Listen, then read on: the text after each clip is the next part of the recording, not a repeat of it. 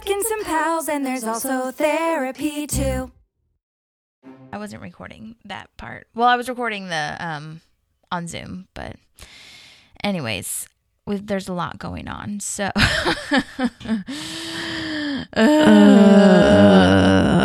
this week is the last couple of months I feel have just been kind of awful. Just awful. Yeah. I just feel depressed and anxious and tired all of the time. And I just want to cry all the time. You need a break. And I really want Vegas to be that. I know that we've got to plan things and shit, but I do want Vegas to partially be, we're here to have a good time. We're here to not worry about our work. We're here to not stress out about shit that we're usually stressed out about, Yeah. So. Yeah, hopefully it can be that. I think that I am kind of getting on the acceptance level of not being fully everything's perfect. You know what I mean? Because it just won't be. It just won't be. And there's too many people for it to be perfect. So there's too many cooks in the kitchen or whatever. So, but it's going to be fun and I'm excited. So yeah, we will move on. Okay, Freddy Spaghetti. Freddy Spaghetti. Okay, so by the time this comes out, it will have been, I believe, 2 weeks that the school shooting happened in Uvalde. I don't know how to pronounce it. In the Texas school shooting. Uvalde was the city that it was based in. And it's close to Navarro, right? Oh, I don't know, actually. Okay. Not sure. But I had a recap already about Ron giving April a gun about the background checks, as we were wondering about Walmart giving background checks. And then I texted you and you said you had one too, which was really ironic. But yeah, it's just, I think that it's kind of not good, but it will be interesting because by the time this comes out, people will probably have moved on from the news cycle.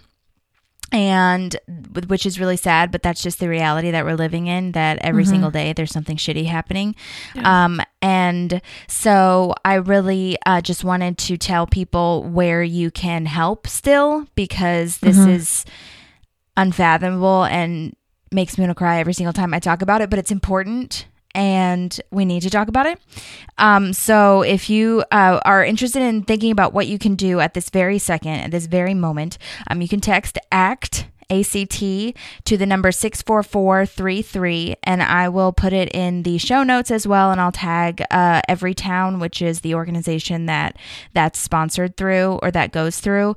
And it'll send you a link, and then you put in your information and your email address, and you can put in your zip code, and it will send you a link to fill out an already filled out email, basically, and then you just click send. So you fill out all your information, and then your zip code will lead you to your senators or your your Congress people, and then it's already filled out for you. So you can just click send, and it's as easy as that. And then you can also, by the time this comes out, June, it'll be a couple of days that you've got left now. June 11th, they are doing another March for Our Lives event all across the country. So if you are interested in finding out where you can march, you can text 954-954. So you text March, the word March, to 954-954, and you put in your zip code again, and then you put in the radius of how many miles you are willing to travel, kind of thing, and it'll tell you things in your area. If you're in Nashville, I looked it up, and it's going to be, I don't know if people did it last time, but it was 4 years ago that it happened. The first one that I went to anyway, and it was in the same place. It's in Central. I took a screenshot of it, actually. It's usually at where your city hall is, or where your downtown is. And so ours in Nashville is the Nashville Public Square Park. So if you're in Nashville, go do that. It's where they have Live on the Green and stuff like that, and the Pride Parade and all that. So if you, it's I believe it's from 10 to noon. No, 11 a.m. to 1 p.m. And that could change depending on where you are. But that's going to be Saturday, June 11th. So please look out for that if you are free that day. But I really encourage people to think about this, because I know for me anyway, it's really hard for me to donate money because I am poor. And I know a lot of people struggle with that. But if you don't have money, there are still things you can do to help and to move the needle. It doesn't seem like it's helping when you email your senators or when you call your senators, because sometimes you leave a voicemail or like these emails. It seems like it's going into the void, but I know that they read them. I've read a lot of podcasts and listened to a lot of podcasts with senators and Elizabeth Warren on Busy Phillips Doing Her Best. Like, she says, yeah, we read them. Like, we get tons and tons and tons. They have staff that is reading them. So like and the more you like put it on your to-do list for like a weekly chore, and I will also encourage people to text your friends, because as much as social media is great for posting that kind of stuff, it doesn't always help, because people are scrolling and they're clicking in their stories and everything. And just today I texted 3 of my friend groups, and I think three out of the people, or maybe 4 actually, some of them did it, but then they didn't tell me until later. So like they could be doing it and just not saying it. But 4 people told me that they actually did it, whereas I wouldn't have known that if I was just posting it on social media, and it makes a difference if you're talking about it. So even though it's really frustrating and like sickening, and I know you're tired, I know we're all so tired, but this can't wait. It just can't. And so if you need to put it on your to-do list or bookmark something, Everytown. Also, States Project is a great place to follow. Again, I'll put all of these in the show notes and on our Instagram, where you can start a giving circle. And you can have your friends donate. And I have donated like $5, and it seems like it doesn't help, but I'm telling you it does. $5 to $10, it actually does. Because if you get 20 people to do that, or however many people, it adds up. And for these campaigns that Democrats are running against Republicans that are fighting to keep having no background checks. These Democratic campaigns are grassroots and they need our help. So I just want to convince people to at least try. I'm not trying to take away guns. I would like that to make very clear. That argument has never been on the table. We just want background checks. I really don't understand why it's so hard to understand that. But I would love a psychological evaluation done as well, if I'm being completely honest. Oh, yeah, of each person? Mm-hmm. That would be a great idea. I'd love that too. Because if you feel like you wouldn't pass, you don't need to have a gun. Yeah. Mm-hmm. And the other issue is, right, I mean, I live in a state where guns are, and you do too, like where guns are just like people carry them. Mm-hmm. Like I will go into people's houses and there are guns on people's hips. And I did not grow up in a place where that was okay. So honestly, I still do get a little scared when that happens. As you should be. Yep. I get it. But that's something that literally we have to do sometimes when we create crisis and safety plans for people who are suicidal, is we have to tell parents to lock their guns up.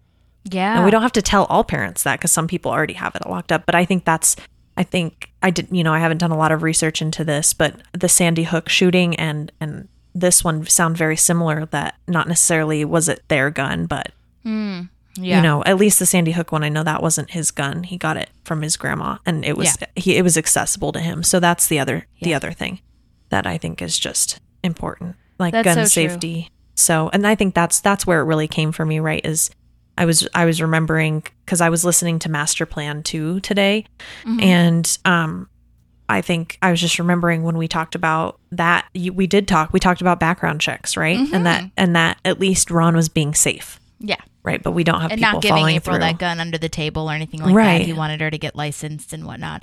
Right. Still not a great gift, but but you know what? He's doing more than a lot of people are. Absolutely. And I think that's where the issue is. So I have not done it yet, because I've been in and out of sessions all day, but I will be once we're off today. It's on my to-do list to to send that form through. So, oh yeah, if everybody else could too, that would be great.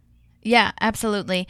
And there's also a bunch of resources to States Project is the one where you go on their website and you type in your address and your zip code, and it will give you a list of all of the representatives in your area. Because, and I did this with when the Roe v. Wade was leaked, that draft opinion was leaked, and I looked that up, and I just figured out who, because it's going to be state laws as well. Yes, Congress, but these state laws and these local legislatures are really where we're going to come into trouble with all of this, because even though some are federal, a lot of these gun laws and abortion laws and all that stuff are at the state level. So we need to be voting in people that are going to protect our rights and also just give us life, let us live, let us fucking live, maybe. I don't know. Like, that doesn't seem so hard to me. It's simple, really. But it is hard to be a citizen. I think that we're sold this thing of like, it's really easy to just like go vote. And it's not.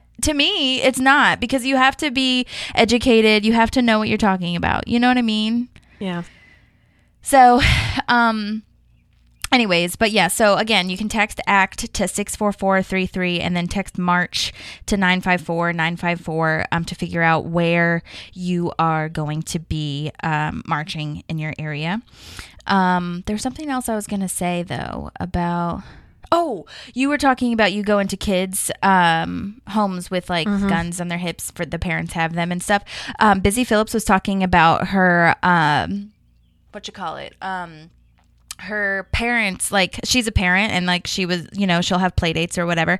And the gal who runs Everytown was on her podcast and said that she was speaking at some convention or whatever. And she said, you know, now when I have play dates, I ask the parents, like, or I tell the parents, hey, I don't have guns in my home. There will be no like discrepancy or whatever.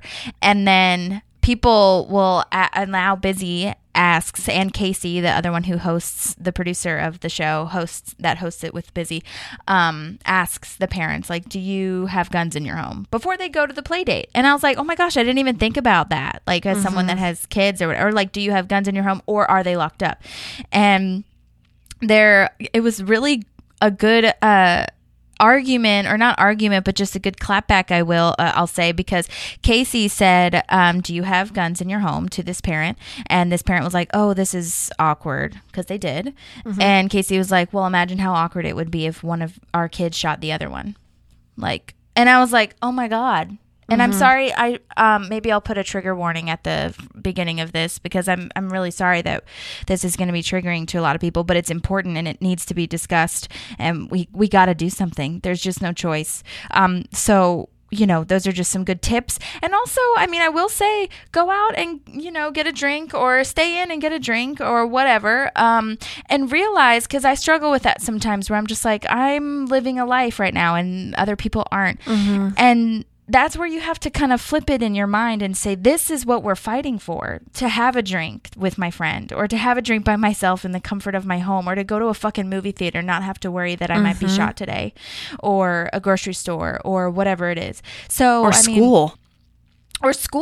Hello. I mean, or school.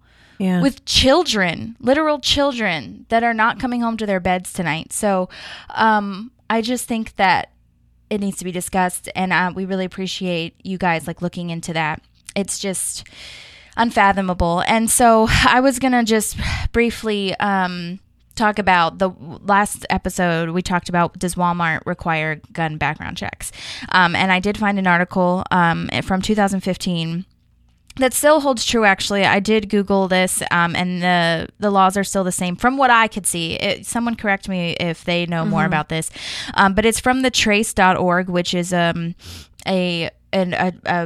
website that actually talks a lot about gun safety, but also just like laws and legislatures and like news about guns and stuff, which is wild. But it was a good article to find. So I'm just going to read what I found on here. Current federal guidelines offer dealers a degree of discretion in the small percentage of cases where background checks don't clear within 2 hours. So basically, under NICS, there is a loophole, well, not a loophole, but you can, when you go to buy a gun, you're supposed at Walmart. You give your name and everything. They run your background check. And then if the FBI hasn't reached out to you within 2 hours, or maybe it's 3 hours, then you can technically go ahead and purchase it. If it doesn't like ding you or ping you or whatever. You know what I mean? So it's kind of wild. But Walmart has its own background check policies that have surpassed these federal requirements. And they decided that they would no longer sell guns to customers without a completed approval from NICS. So even though the 2 hour thing doesn't hold true for a lot of gun sales, Walmart is holding true to making sure that completed approval comes through. So that's what I found. What did you find? I didn't find anything on that. Mine was just the like craziness of the timing. Oh yeah, you were just gonna say that, yeah, yeah. So it is that was crazy, but the thing is that it happens all of the time now, and I mean we were talking about it also where like you get kind of numb because you see something on your phone and you're just like, oh, another shooting. It's heartbreaking. It's heartbreaking, and and sometimes you close your laptop and you're like, okay, I'll read that when I have the time to. And then you don't, and then you move on, and then you see another shooting and you're like, well, at least it was only one person this time or whatever it is. Well, and I'll say this time around, and I could be very wrong. You know me, I'm not on social media a lot. I don't go on Facebook all the time. I don't go on Instagram all the time. We're all just going through it together, okay? Yeah. We're all learning through it together. Yeah. But I'm not on social media a lot. So I actually found out from my mom. My mom told me. Mm-hmm. And I do get the news notifications, but it was at the end of the workday, and I called my mom and talked to her, and she told me. But the times I have seen something on Facebook, it's been about the kids, and it's been pictures of the kids, whereas I feel like more times we're focused on the shooter. And I haven't seen any pictures of the shooter. And some people out there, you might have seen them, but like in the very brief time I've spent on social media, I haven't seen it. And I think that is what one thing I think we got right this time around, because I think we spend too much time on the too much comes out about the person who completed the act, and it's almost like they're the center of the attention rather than the victims. And I say this as someone who loves true crime and loves getting to the psychology behind a person who does this stuff. But I don't think we need to be focusing on that person. So I will say that's one thing I've noticed this time around that's different. Yeah. Yeah. Yeah. It's, I struggle with, saying that matters, but I mean, not to you personally, because it does matter. It just, I'm not saying it changes it, but I think that's something I've always struggled with is I don't see any pictures of the victims out here, but I could tell you exactly what the Parkland shooter looked like. Right. So why does the public know about that? We knew who Brock Turner was, but we didn't know who the actual gal was. You know what I mean? The woman that was that suffered, you know? Right. So I think I understand. That was my point. Totally. No, I totally get that. I also wanted to read this really quickly, and then we'll move on. But in 2018, this is a Walmart thing that I researched, because they are actually, I didn't think that they would be, but from all my research, it does seem like they're actually trying anyway to pass these background checks. But so in 2018, they made the decision to raise the minimum age to purchase firearms and ammunition in our stores to 21 years of age, because I think it's 18. Like in the laws, is that right? Yeah, I don't know. Here in Arizona, it's 21. I'm looking it up. Okay.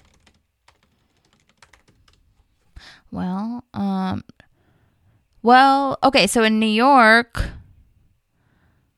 it's 18. Texas, it's 18. So there are some states where it is 18.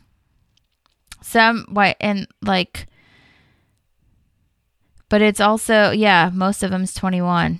So let's see. Under federal law, the minimum age to buy a handgun from a licensed dealer is 21, but the age limit drops to 18 if the gun is being purchased. And then it says ... Well, that doesn't help me. That does not help me. I'm very interested in this, so I'm sorry, but I would like to find this out. And I'm sure someone else like knows this, so bear with me if you guys know this, but Gifford's Law. Oh yeah, drops to 18 if the gun is being purchased from a private unlicensed seller, which could be a neighbor or someone online or at a gun show. So technically you can own a gun, but you can't buy it until you're 21. Buy it. Yeah, you can buy it from a friend or whatever, I guess, or a gun show. Oh, but not from like a dealer. Right. Okay. All right. Right, or Walmart. So then in September 2019, they decided to no longer sell the ammunition that can be used in large capacity magazines on military-style weapons.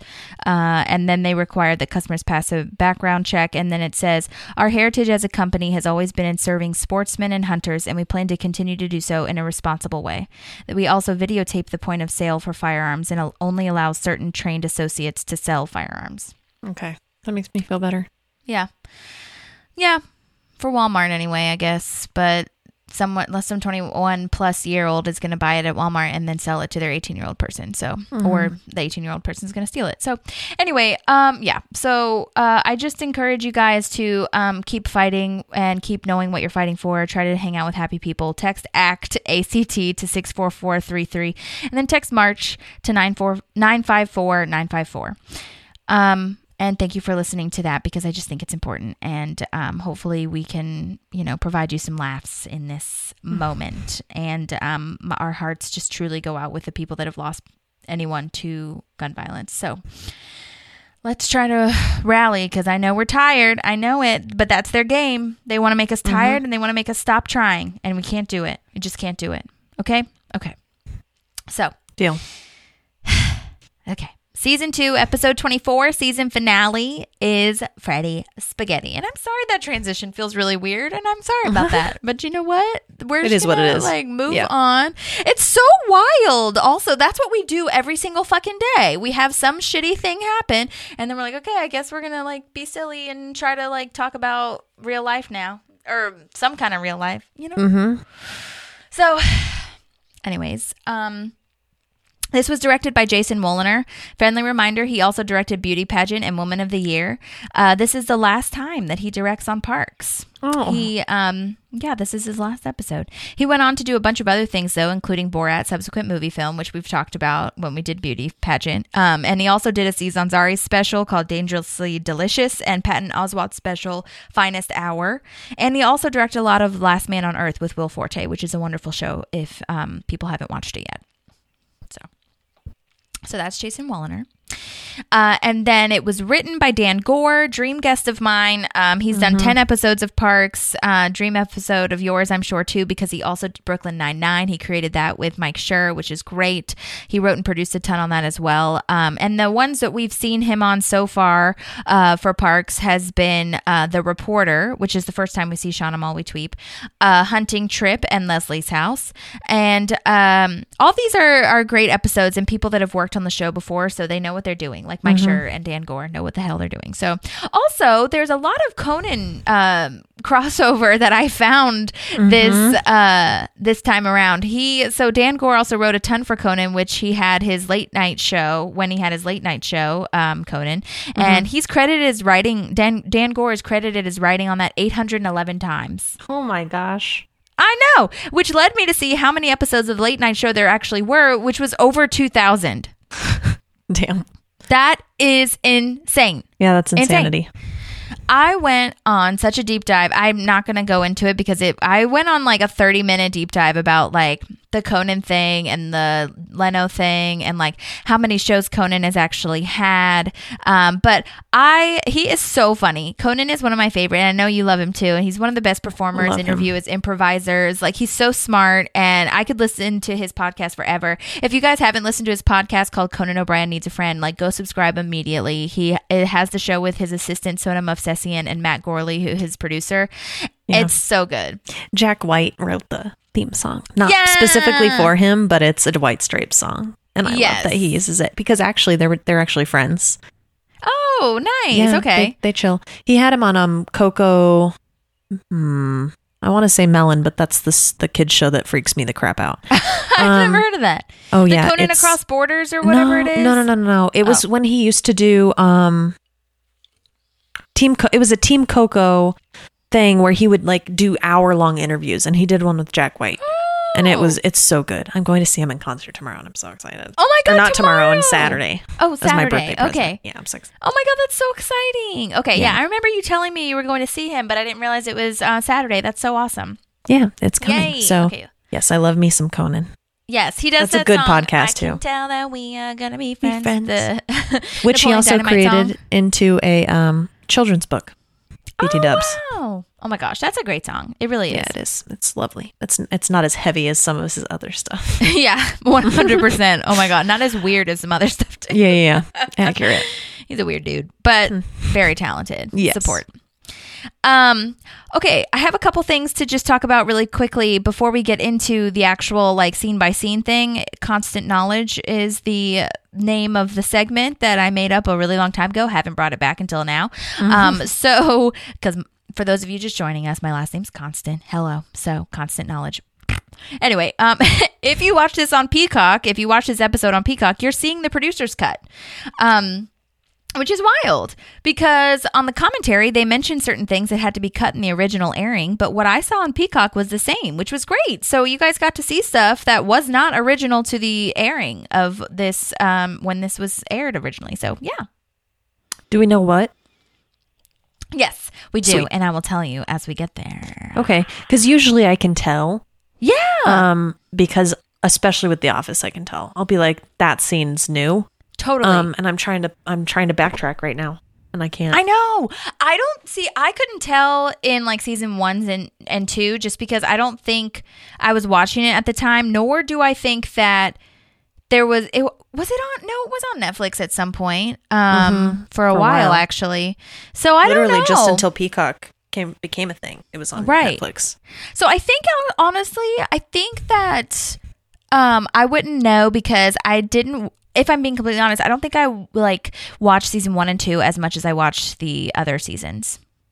Fair. So I might not know. Yeah, but that's fair too. Yeah. But either way, so I'll tell you what was cut. But okay. For sure. This time I was like, I wouldn't have known that it was the producer's cut or that I was watching extra scenes. Right. Also, second thing, Constant Knowledge, second bullet point is that this is Paul Schneider's last episode. So sad. Mark is leaving us, which we rounded it out really well. The writers really did a great job. But according to Wikipedia, he left the series, and though Mike Schur claimed both the producers and Paul Schneider were interested in having him return for guest appearances in future episodes, Paul Schneider stated that he was not interested in returning and had never been contacted about it. I don't know if that's true, but that is what Wikipedia says, so I don't know what their sources are. So it was a mutual breakup?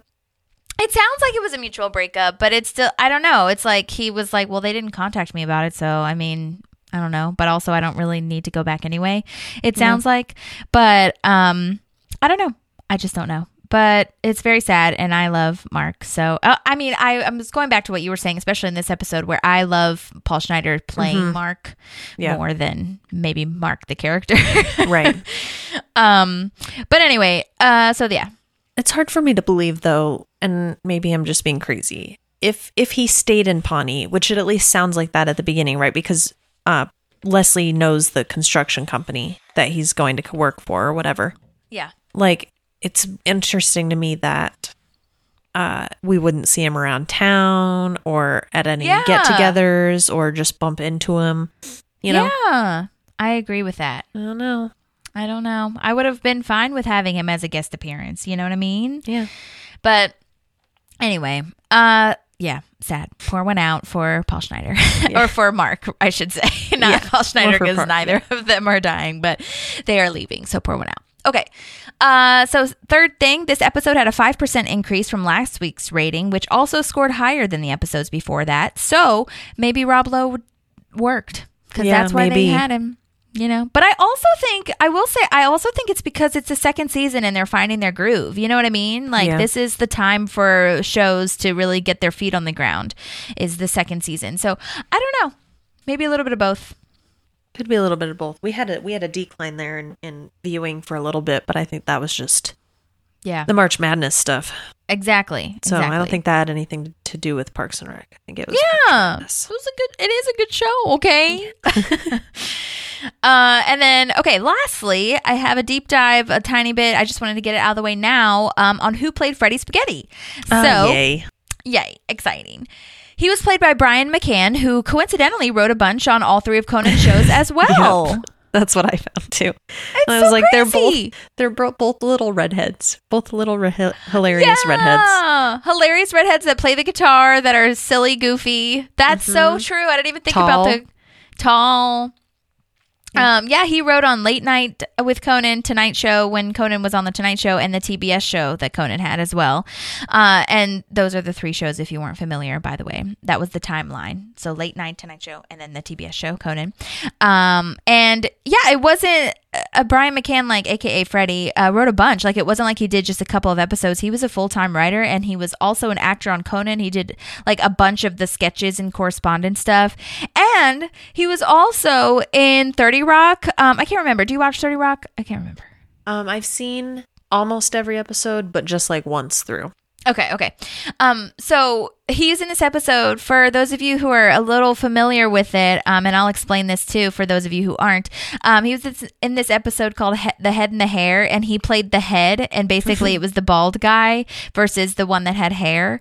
And one of her and Jenna, the main other gal, are having this discussion of who is hitting on Liz, and they're like, why would the hair be hitting on Liz? Like, and Liz is even like, why would the hair be hitting on me? Like, I'm the one that the head would hit on. Like, that's my character, you know what I mean? And so it's really funny. And I'm explaining it not as funny as the show, so go watch it. But he won an Emmy for Late Night with Conan for outstanding writing for a variety music or comedy program, which, by the way, was when Dan Gore was also a writer working on that team. So that's so wild. Crossover, man. It really is all about who you know. Yeah. And just like getting in the right group and hoping that people like see how good you are. I mean, because Conan definitely likes his staff, I think. You know what I mean? Yeah. Even though he like is really, nasty sometimes to them, like as a joke, it's all a joke. He's so cool. He has a lot of insecurities too that he talks about as well. So like it's all a gag. But because he's never, and every time I hear it, I'm never like, oh, you're so mean. You know what I mean? It's just not that. And he also gets very serious in some instances too. Like as far as him liking his staff and being super cool and just talented. And anyway, so maybe that would change my tune if I met him in person. I don't know. But anyway, he makes me laugh. So when I listen to the podcast and on his show, so I would imagine that he'd be great, but we'll see. I don't know. And then they also won a bunch of WGA, Writers Guild of America awards. So I thought that was really interesting, and congratulations to them. Also, another Conan tie-in. This is the last one of my segment. The guy who plays Ted in the episode Ted Party, and he like cracks an egg on Leslie's head. That guy worked with Brian McCann, aka Freddy Spaghetti, on Conan as well. And they were in sketches together. They wrote together. Like, it's so wild. That's cool. His name's Brian Stack, which is confusing because our Freddy is named Brian McCann. Yeah. Yes. 2 Brians. But yeah, so I thought that was just so interesting to me. Yeah. That they all work together. So yeah. A lot of crossover. Yeah, totally. Which we've talked about before because a lot of them have, like, Greg Daniels was on like The Simpsons as well and SNL, and so was Conan. Mm-hmm. Or no, wait. Yeah, and he did King of the Hill too.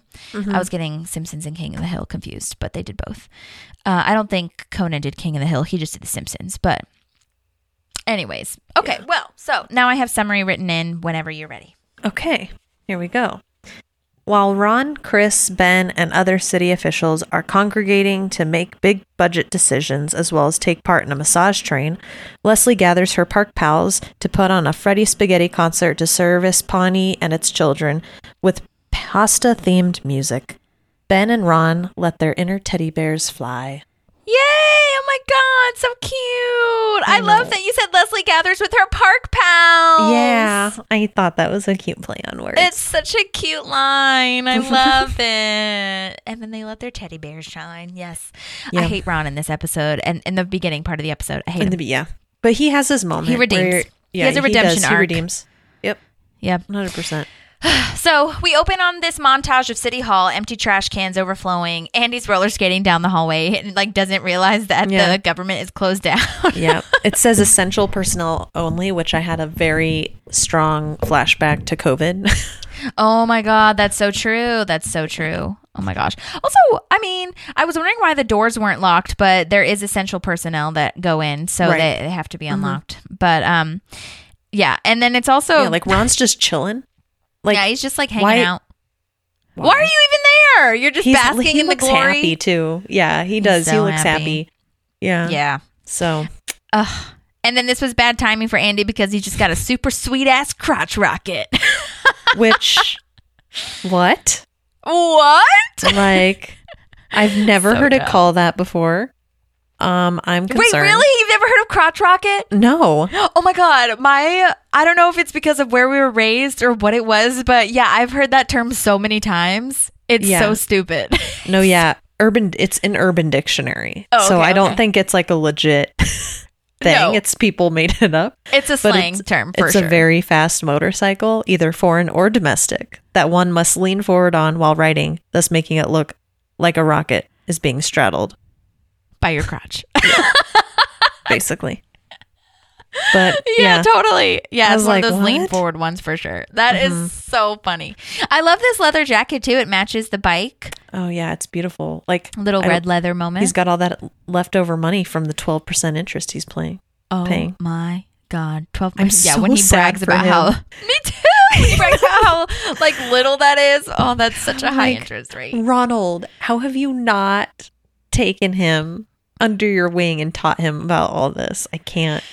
Because he's excited about it. He's like, so excited. It's the highest you can get. It's like, dude, bro, this is not going to work out for you. No, it's not. Oh my God. I have such a fun deleted scene that I wanted to share with you because he goes on for a really long time about like all these different things that he's excited about, and they're all so bad. So I had like the deleted scenes are usually not that like they're long and they like have little things in between, like multiple scenes, but this deleted scene was basically just him talking for a really long time. So I just cut it down. But okay, wait, let me make sure that the sound is shared. Also, he leased it. Yeah, he leased it. What the hell? You're not even trying to own it? Yeah. Buddy. Oh, Andy. Okay, here's this deleted scene. A key hole on the gas tank. I got the red jacket, red helmet, red bike. Billy, the salesman, let me in on a little secret. The color red, scientifically proven to trigger sexual feelings in women. So that's pretty good. That was just an extra $2,200. Billy told me that this is the same exact engine as the F-14, which is the fighter jet that the U.S. Marines use. This part from the side kind of looks kind of like a frog's face, has eyeballs and a little mouth and stuff. A lot of this, it's hard for the layman to understand. I don't want to get too technical, but this right here is where the air goes for the tires. These are called cross-drilled dick brakes. I don't know exactly why they call them dick brakes, but he was pretty jazzed on that. That was an extra $2,200. And then it just goes on and on from there. Andrew. So you spent $4,400 on dick brakes, and then what was the other thing that was $2,200? The keyhole or something? Shit.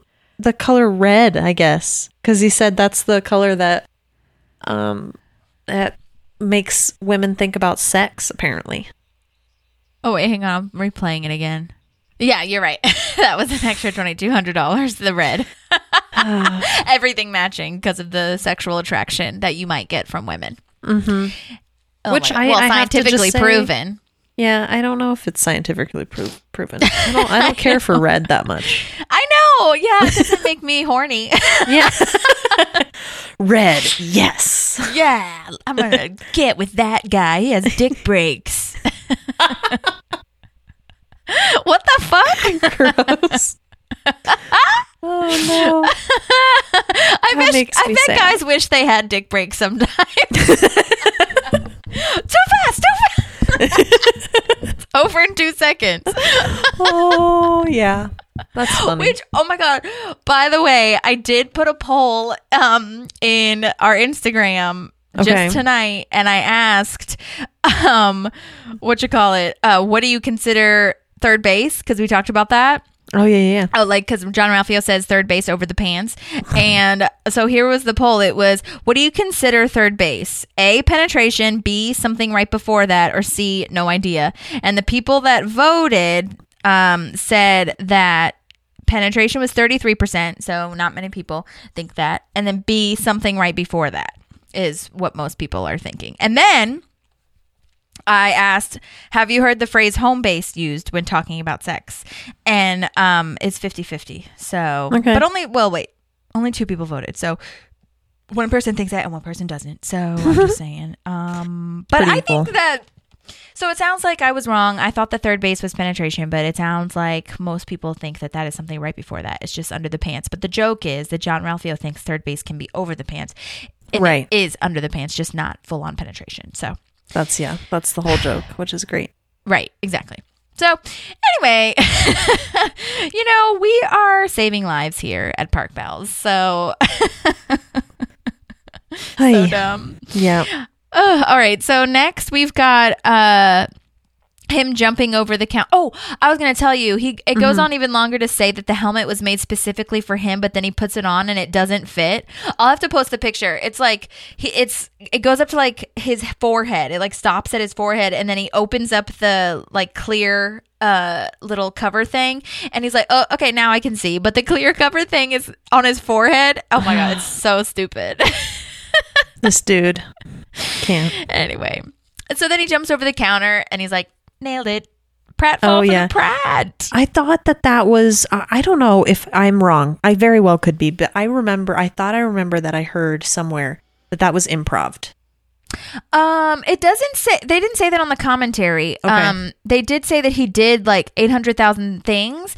Also, it technically, so on the commentary, they said that by the end of the season, they felt kind of lazy. So Mike Schur was saying, like, Andy, like in the scene, it says, or in the script, it says, quote, like, Andy does stunt. And then he'll just figure out what to do kind of thing. Cool.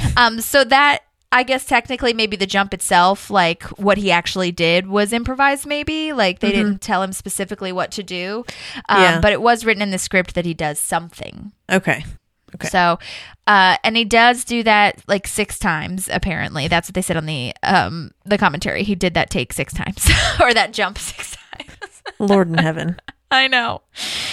Oh boy. Then we've got. I'm at the City Forum now. Are you there? Anything before am there. Stephen Day Elementary School. I paused it at the outside. Oh, nice! I didn't catch that. Sweet. Yeah. So that's what it says.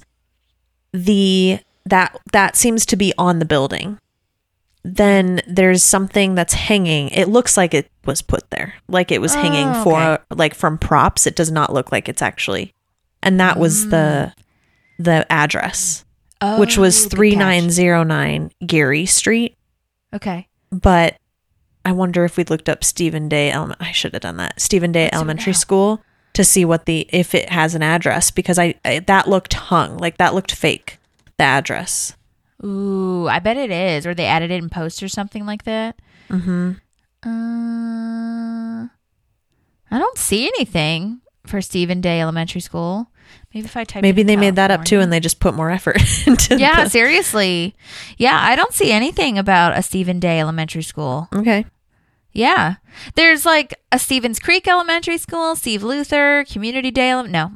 So yeah, they must have made that up. Who wonders who Stephen Day is? Maybe he's someone on the show or something. Ooh, yeah. Because they always do that. You know what I mean? Yeah, that'd be cool. But then it also says 9 a.m. government Steve shutdown. Steve Day, assistant director, known for conspiracy theory. Hey. But that's probably not. We did a thing. Wait. We did it. Oh, wait, hang on. There is a Steve Day on Parks and Rec IMDb, but I don't see any sort of picture or like what he did. Well, that's interesting. Yikes. Let's just say that he made it up. This must be on some sort of like, you know, what you call it? like fan thing. You know what I mean? Like somebody probably just saw that and was like, let's put it in Google and like add something like a Wikipedia that doesn't matter. But anyway, well, good catch. I appreciate that. It has a board outside that says 9 a.m. government shutdown, which I don't know. Listen, I'm not as into this as I should be, but when they shut the government down a couple years ago, I don't remember there being a forum. You know? And specifically for the parks. Yeah, interesting. It's interesting. But I mean, I understand for the show that it needs to be happening. But the other thing is like 9 a.m. Can people come to that? Like people have work. If they're working, yeah. I know. I struggle with that all of the time because I would like to go. I've looked up town hall meetings here and they're like at 1 p.m. or like 11 a.m. And I'm like on a random Tuesday. And I'm like, I work, man. I know. I'm like, I guess I could just go on my lunch break. But that's like really sucky that like it's not really accessible to the public that has to work. But I guess like you just make do. And if you are like care really like a lot about it, then you just go. But I also think that's why like senior citizens end up going to a lot of them because they're like retired and everything. Right. But I mean, I could see them having a forum. Maybe that could be something that I ask Brooklyn if she knows like what that would. I mean, I don't know if she would know from Adam, but you know. Yeah, can maybe see worth it because maybe they had like a questionnaire situation, you know, where it's like, you know, if you need to book or not book, but if you need to like share your thoughts or opinions or whatever, like we're gonna have a town hall and then this is gonna be the last one because the government shut down. So I don't know, or maybe Leslie just made that up like herself, you know what I mean? Yeah. So possible, but I don't see why Ron would come if that was the case. So anyway, all right, well, I'm going to say that is in the reality of the show that it would be happening. So, okay. There now is going to be a montage of all these citizens. One says, with the government shut down, who's going to stop Al-Qaeda? Oh, good, dark. One person says this. His name is Guy Stevenson. He was a huge writer on Mad TV. He was also in Superstore and Arrested Development. And then there was apparently a Mike Tyson miniseries, ? That he was in. I know. What the hell? It was on IMDb. Never heard of this in my life. I know. So anyway, his agent's emails weren't listed and his Instagram was private. So I requested him, but we'll see. He was also on his IMDb. It says that he was in Elizabethtown as a security guard. And I love that movie. So I'll have to look for him next time that I watch it. And on the commentary, Retta says that was her friend's husband on the commentary. So she knows him or like knows of him anyway. Yeah. So that's cool. Yeah. And then next we have this lady. I'm just going to go through my montage of people that I did deep dives on. If you have anything, please stop me and interrupt me. You go. I literally just have a line in here that I love, but do all the things first. Okay. Which line is it? Or like, what does it start with? Or so I can know when to. Okay. Well, actually, I will just tell you which lady I'm going to be next, and then you can say if it's your favorite line. Okay. This is the lady that asks how long the parks will be closed.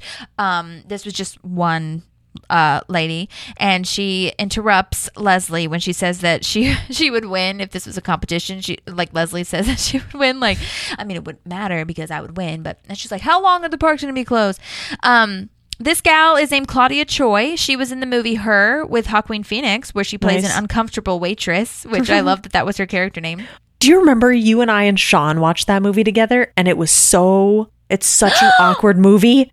We watched it in your room. I totally forgot about that. Yes, we watched all the Oscar movies together that year before the Oscars.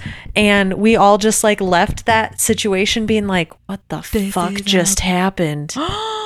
Do you remember that? Oh my God. Every time I see Joaquin Phoenix, I tell Ivan about it. And every time he's like, yeah, you've told me. You've said that before. Yeah. That is wild that it left such an impression on you because it was weird. Because our brains didn't really understand like the artsiness of it. We were just like, this is interesting. I feel like I want to watch it now to see where I'd be at. It was kind of like weird, obviously, because it was like a new idea of... it wasn't Scarlett Johansson? They had sex. Playing her? Yeah. I mean, it's like phone sex, basically. Yeah. I mean, I'm not saying it's like the best thing ever, but with an Yeah, you're right with the robot.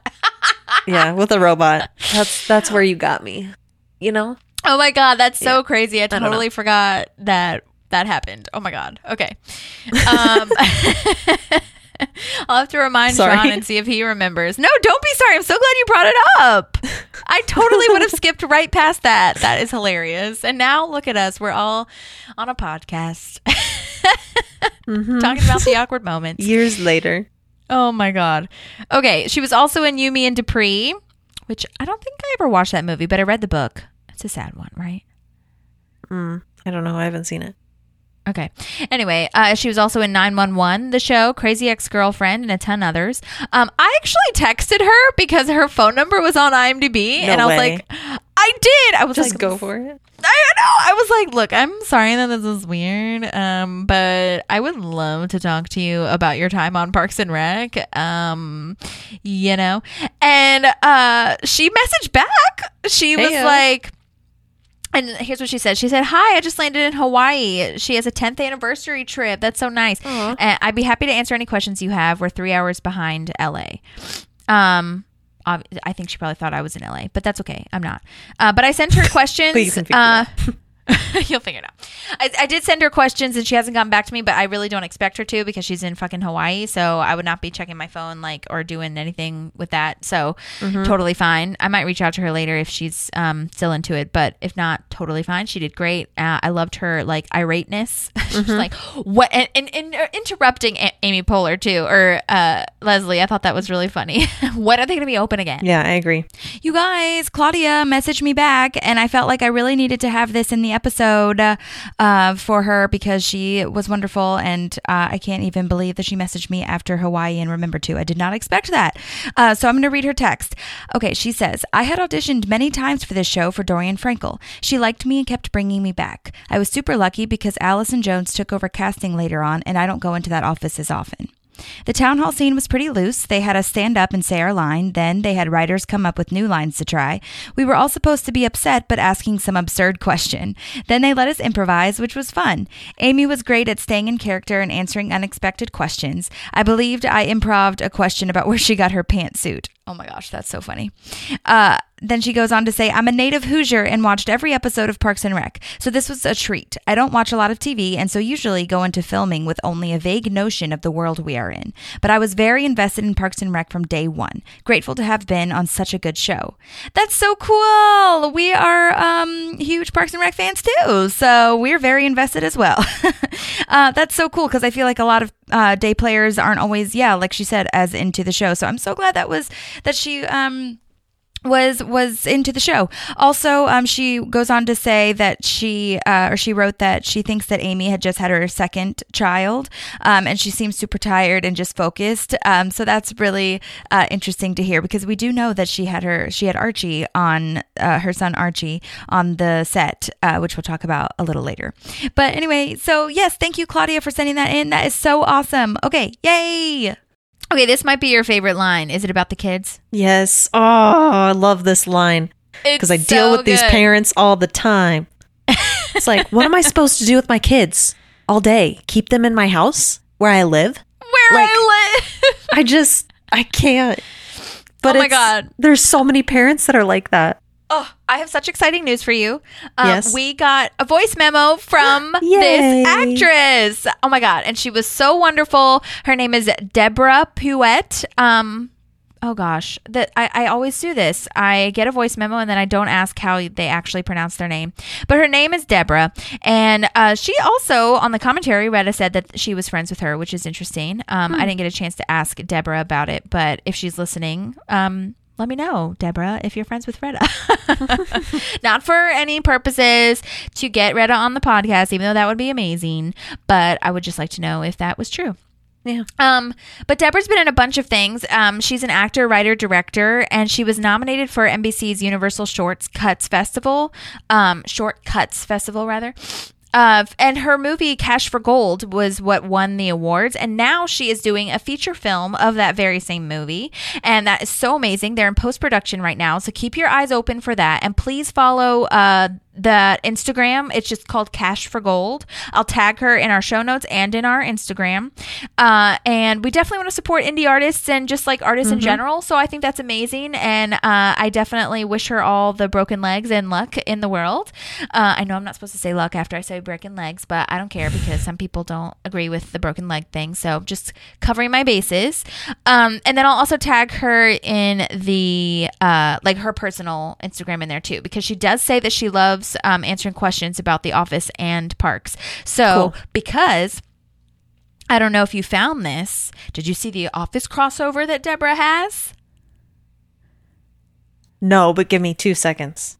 I'm about to blow your mind. Does she have a name in Parks and Rec? Yeah, she does, but I don't remember what it is. Okay, hold on. Like what her character name was. But I can just tell you. Hold on. If I see her face, I might be able to tell you. Oh, okay. So I'm trying to look up her face without looking up the. Okay. Do you want me to just give you her name so you can Google it? But then it might come up. Oh, I see what you're saying. I'm Googling her line. See if that works. I know. Maybe I can see. Like if it's it's Kathy on Parks and Rec is the name they gave her. Okay. I love this game. Wait, that's definitely when you type in her name, it doesn't come up. Okay, what's her name? Deborah, and then spell the last name. Puette. Puette.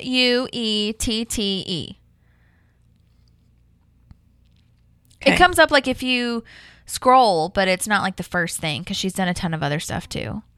I spelled her name wrong for sure.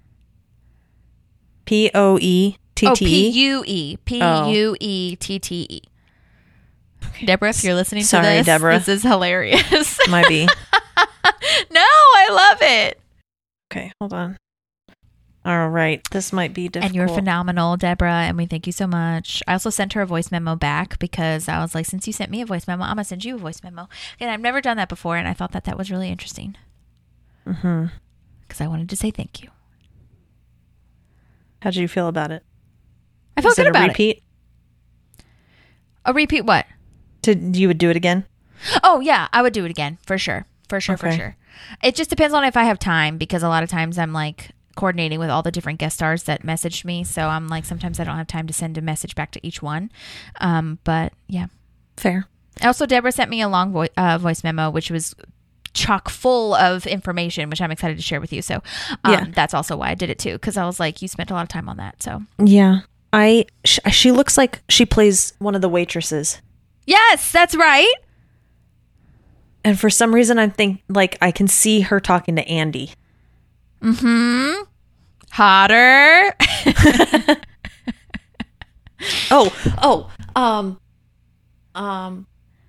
Sauce on the side, or I send it back. Yes! The mafia guy. Yes! She's the waitress in the mafia scene. That was amazing! Oh my god, good job! I watched that show way too fucking much. If you think I watch Parks too much, I watch The Office. That's way so too much. amazing! Oh my god, that is so great. I'm so proud of you. Oh my Thanks. God. That feels good. Yeah, seriously, because I wouldn't have known that. I mean, I was like scrolling through, and I was like, "Oh my god!" It took me to find a picture with her hair up because I couldn't tell with her hair down. Okay, yeah, her main picture, which is great by the way, Deborah on it's IMDb, beautiful. Yeah. Is her hair's down. But yeah, so she played the waitress in Mafia when cool. in the office when Michael orders the gabagool. The gabagool. Sauce on the side. Well, I send it Salads back. on top, I send it back. Yeah. Ivan says that to me all the time. Experience. You said what? Ivan says that to me all the time. Oh my god. He's like, creamer to this color, or I send it back. He's joking, but like it's just a way we quote The Office. That is amazing. But yeah, so I love that. So first, I'm gonna play. I cut up her voice memos. She gave me one long voice memo, and then I cut it up so we could kind of talk about it in between. Okay. But in the first one, I asked her about the audition and like how she got the role, like we always ask everybody. Mm-hmm. And so here is what she said to that. Hey, Holly. I hope this works. I'm just going to answer your questions one by one. So I actually didn't audition for that role that I played in Parks and Recreation. I had gone in previously to the casting director, Allison Jones, and I auditioned for something else. I can't remember exactly what, and I didn't get it. And then I think it was maybe the next episode, they just called and offered me that part. I think that's how it went. And I did read the line that we ended up that you ended up seeing was the line in the script exactly. However, we did many takes with all lines, and they ended up picking the one that was written, which was very much like my experience on The Office.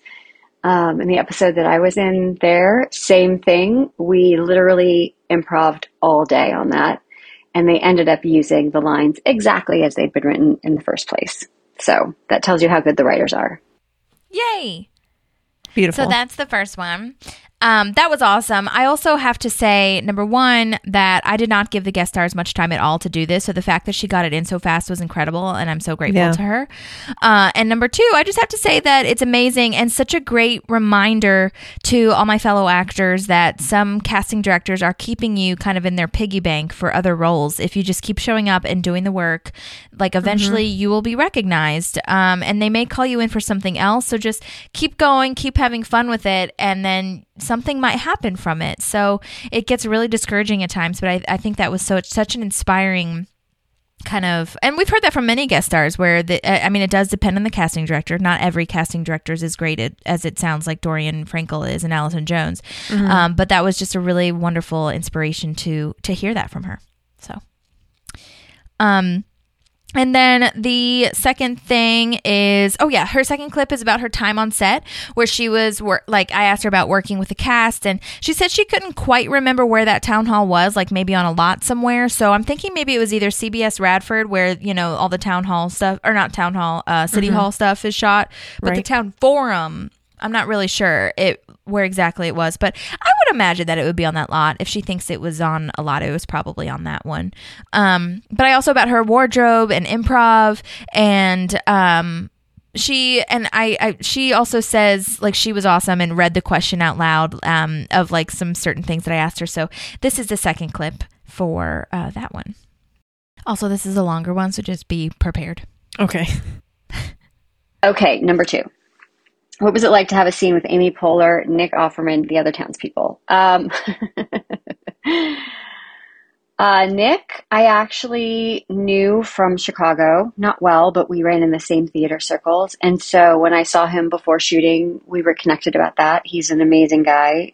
Just, as you would imagine, if you follow him off screen, really friendly. Amy was really fun to play with. It didn't really interact much with the other townspeople because, you go in the room and you sit down and, I maybe talked to one person on the other side of me, but there's just a lot of work to do. So, it was fun to be in a room full of folks, and that the meetings in the rec center are so iconic, that there was a great vibe to it all. So it was fun, but I didn't get to know them very well. Amy and Nick, total pros, so fun to work with.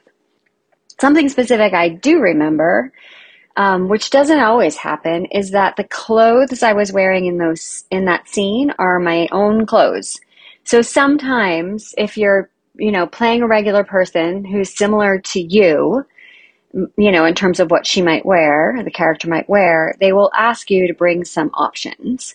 And so I brought a couple things from my wardrobe that I thought might work. And then the wardrobe department will, have you try on a few things or go through your stuff.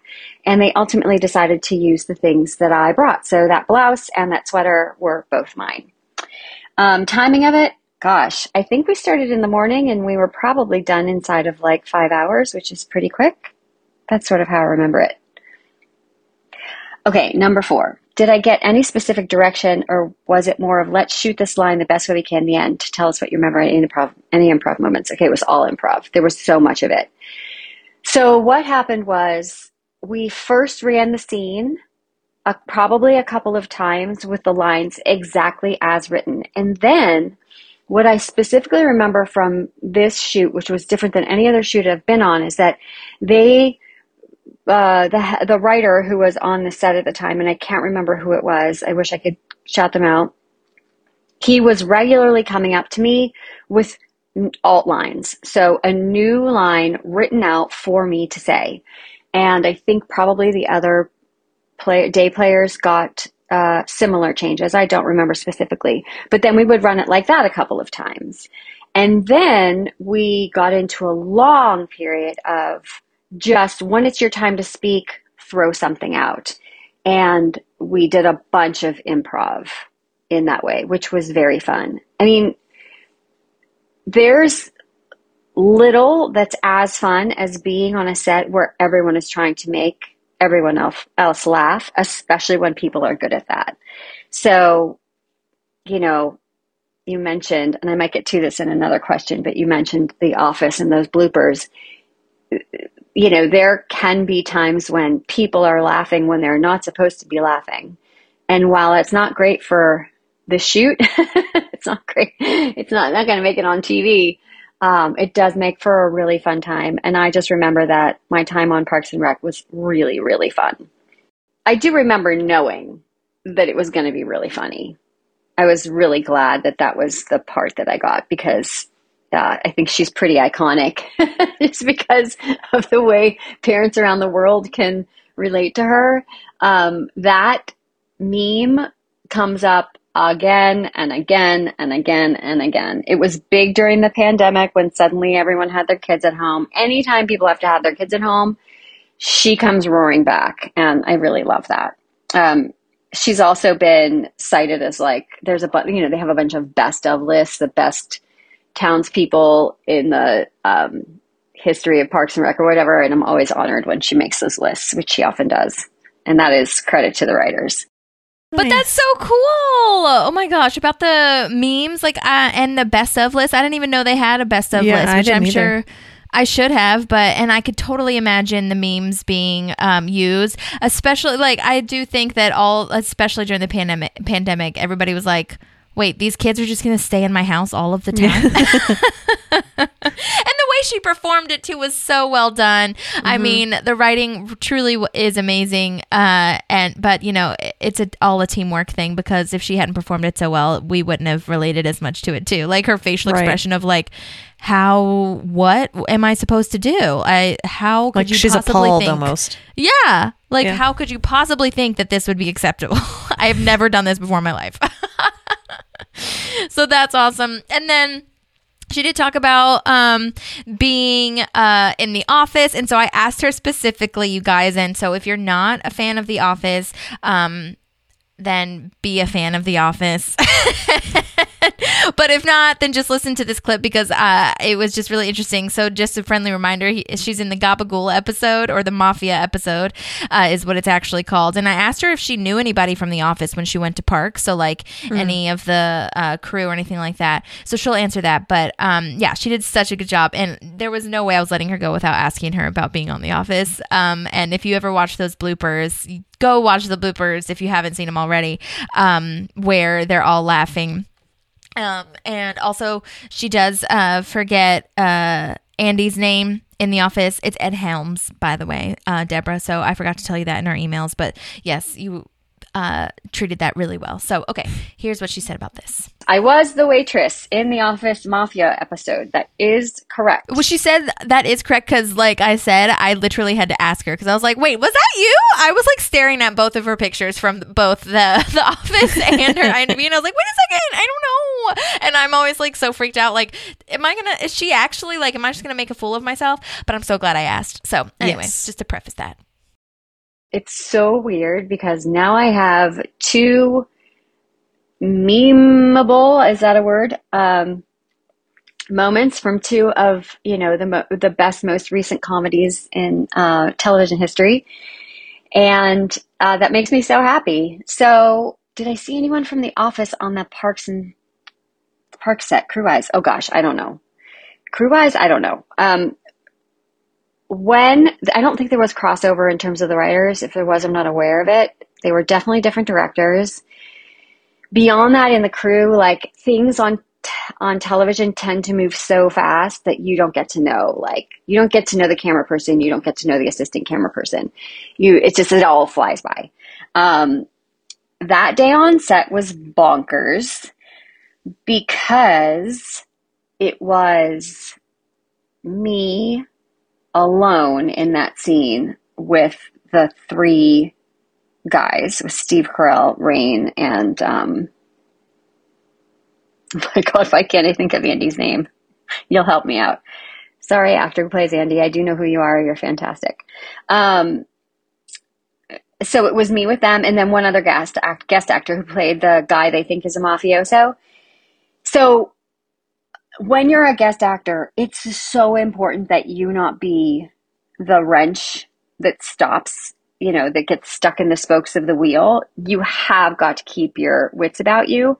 So when you see the bloopers from that episode, which landed on the blooper reel for season 6 and are fun to watch, it was great for them to crack up. Like, I loved when they couldn't get past my line. That made me so happy because it was funny. But I just couldn't break, because you can be fired. You know what I mean? The regulars, they have that kind of leeway. But when you're a guest actor, you have got to keep your wits about you, and you can never be the reason why a take is ruined. So if you watch those bloopers, I look extremely serious. It was only because I was just constantly telling myself, you cannot laugh, you cannot laugh, you cannot laugh. But despite how serious I look, I had an incredible time. And that's, when I say that day was bonkers, it was bonkers because we shot the scene the way it was written several times, like I said, and then we all just started playing. And Rainn Wilson threw out some of the craziest stuff you can imagine. And, these guys are like at the top of their game. And I'm not a trained improviser. I've done some improv, but I would never wittingly go toe to toe with them. But in that situation, you don't have any choice. And it was fun because I felt like I completely held my own. None of our improv, not Rainn's, not anybody's, made it onto the final cut. That was all the scene exactly the way it was written, and it was brilliant. And it was, yes, thank you for saying I was profesh. It was hard to keep it together, and it was an absolute blast. I loved both my experiences on those sets. Thank you so much for your interest. I think I got everything there. And thanks for checking in. I hope this works for you guys. I hope the recording's okay. It was okay. It was great. It was perfect. More than okay. It was so good. I am so grateful that she messaged back. And like I said, I didn't give her much time to do it. So I'm so gracious, beyond gracious, that she did that for us.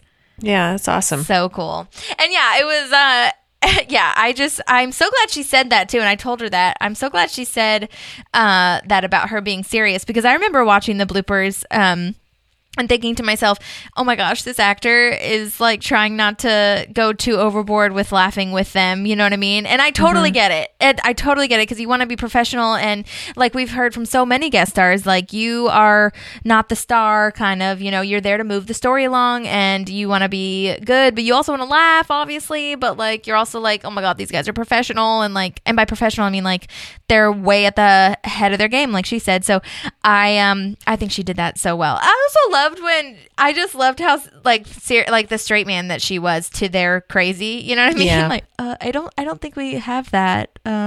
What is that? When he says the gabagool line. Yeah.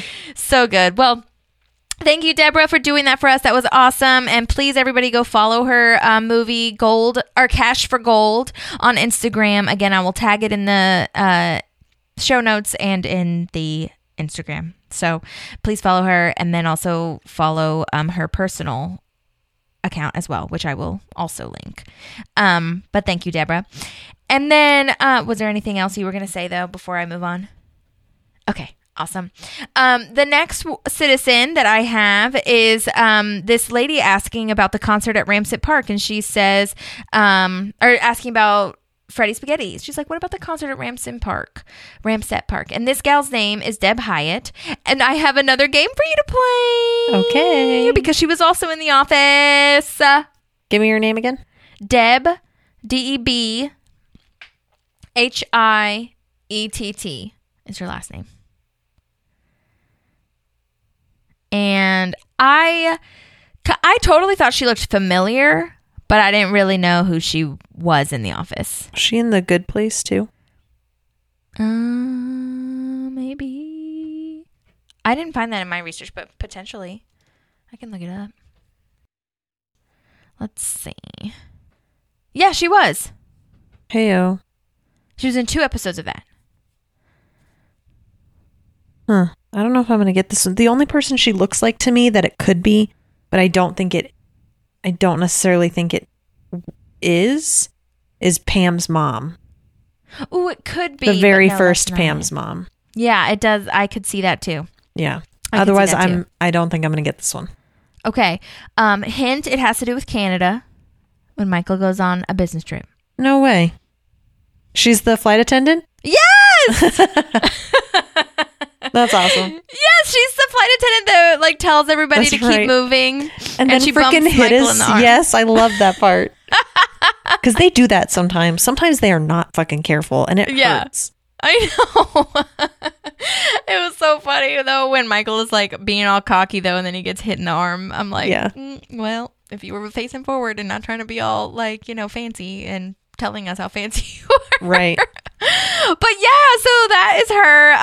Like you said, she's been in The Good Place. She was also in Arrested Development, Scandal, documentary Now with Bill Hader, and also an episode of Barry with Bill Hader. And she just recently, oh my gosh, me too. That new season came out. I haven't watched it yet, but I'm excited. I can't watch it until all the episodes are out. I refuse. Why? I have to sit and watch. Because once I start Barry, because we started it in COVID and both seasons were already out. And so we sat and watched 2 seasons in like 2 days. Oh my God. Like, I need to be prepared to sit and watch all 3. Got it. I'd like. Is it not all out? Are they doing it like once a week? They're doing it weekly. Yeah. Oh, okay, gotcha. Yeah. And then Deb Hyatt was also on NCIS. She's also a writer, cool. And she has a new play that was performed. Oh, also, I wanted to say really quickly, I'm sorry, I forgot, but Deborah, our mafia lady and our kids lady line, she won an award, I believe. I talked about NBC Universal Shorts, and she didn't win. Sorry, she was nominated for Best Actor, Best Film, and Best Writing at this. So I just wanted to give her a shout out. That's amazing. Yeah, that's awesome. And then anyway, so Deb Hyatt, which got so confusing in my emails that there's a Deborah and a Deb. I was like, oh my God. And anyways, so, which was great though. It's all good. But Deb Hyatt, aka the flight attendant, and this mom to this lady that wants to know about the Freddy Spaghetti thing. She's a writer and she had a new play that was performed in April. So last month called Circle Forward, April 4th. I wrote April 4, but the number 4 was on a different line and I was like, why did I write 4? But it's April 4th. Sorry. So last month is when this was performed and the play was called Circle Forward. And there's another play called Call Time that was a semifinalist in the Lanford Wilson New American Play Festival, which is so exciting. Good for her. That is a lot of work for both of these Debs. Yeah. That's a lot of work and a huge undertaking. So I'm really proud of her. And her bio said that she's also a musician. So that's awesome too. Cool. Also, side note, festivals usually, I don't think a lot of people know this, but festivals for like if you're doing shorts or a play festival or whatever, they cost money to enter. So if you're like, entering in a bunch of festivals or whatever, you have to like really make sure that you're budgeting for that as part of your like production costs as well. So I think people think that they see all these awards on indie films and they're like, oh, that's so cool, that just happened. No, it didn't. No. Yeah. So it's a whole I just want to give that a shout out. But exciting news again is that Deb Hyatt sent in a voice memo. Yay. And I'm very excited about that. So I'll play her voice memo. And again, I did not give these gals much time at all to send these in. So I'm so happy that their agents got them in touch with me, or I got in touch with them and they sent it over. And so this is Deb's voice memo. And thank you so much for sending that in. Okay, here we go. Hi, Holly. Thank you so much for reaching out. I would love to tell you a little bit about my day on Parks and Recreation. It was fantastic. The whole experience, from the audition with Dorian and Marlize to being on set and working with Amy and Nick. And yes, I'm using their first names as if we're best friends, which we're not. It was one of those great experiences where you're working with nice, smart people who are just great at their jobs, and everyone's working together to be efficient and also have fun. I mean, I know you've heard similar things from the other actors you've talked to, and it really doesn't make for any juicy gossip or anything salacious, but wow, it's always wonderful when those jobs come along. I don't remember many specifics about the audition because I think when you audition a lot, you develop a system for kind of forgetting the details because so often you don't get the job. That's just how this business works. But I have had the pleasure of auditioning for Dorian and Marlize several times, and they always make it as pleasant and easygoing as is possible to make it. You always get the feeling they are really genuinely rooting for you to do well. Just, more great, smart, enthusiastic people. So that's always wonderful. Then to get on set, it was so fun to be part of that town hall meeting scene. I was always a fan of the show, and I loved those scenes anyway, because it's just full of great characters and great little moments. But then to know that I was going to be asking the question about Freddy Spaghetti, I mean, it's always great when you realize that they can't cut your scene completely. And with the name of the episode being Freddy Spaghetti, I mean, I figured that was a win for me right there. So I was happy about that. Wardrobe was easy. They were great to work with, but it was easy because I actually have a bunch of, quote, Midwestern mom type clothes. So they actually ended up using my denim jacket that I had worn during the audition. So it was especially comfortable to sit around in that day. So that was nice. I didn't have any other scenes with the young actor who was playing my son, but I remember he was very sweet.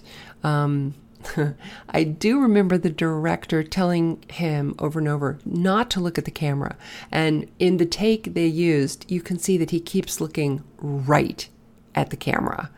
But honestly, it's very funny, especially since he's chewing this enormous piece of gum, this big white glob of gum. And it's just like his character could not be less interested in whatever mom's talking about. And that my character is so invested in Freddy Spaghetti, but the kid is like, meh, it's just funny. And we shot the scene as written a few times from a few different angles, as they do. And then they said, okay, we have a little time left. So if any of the principal actors in the crowd who had lines earlier wants to improv a question in character, let's just see how it goes. So the director yelled action, and people, asked a few questions, but I think I raised my hand and asked about the manholes, if they were fixing or maybe I asked about the speed humps.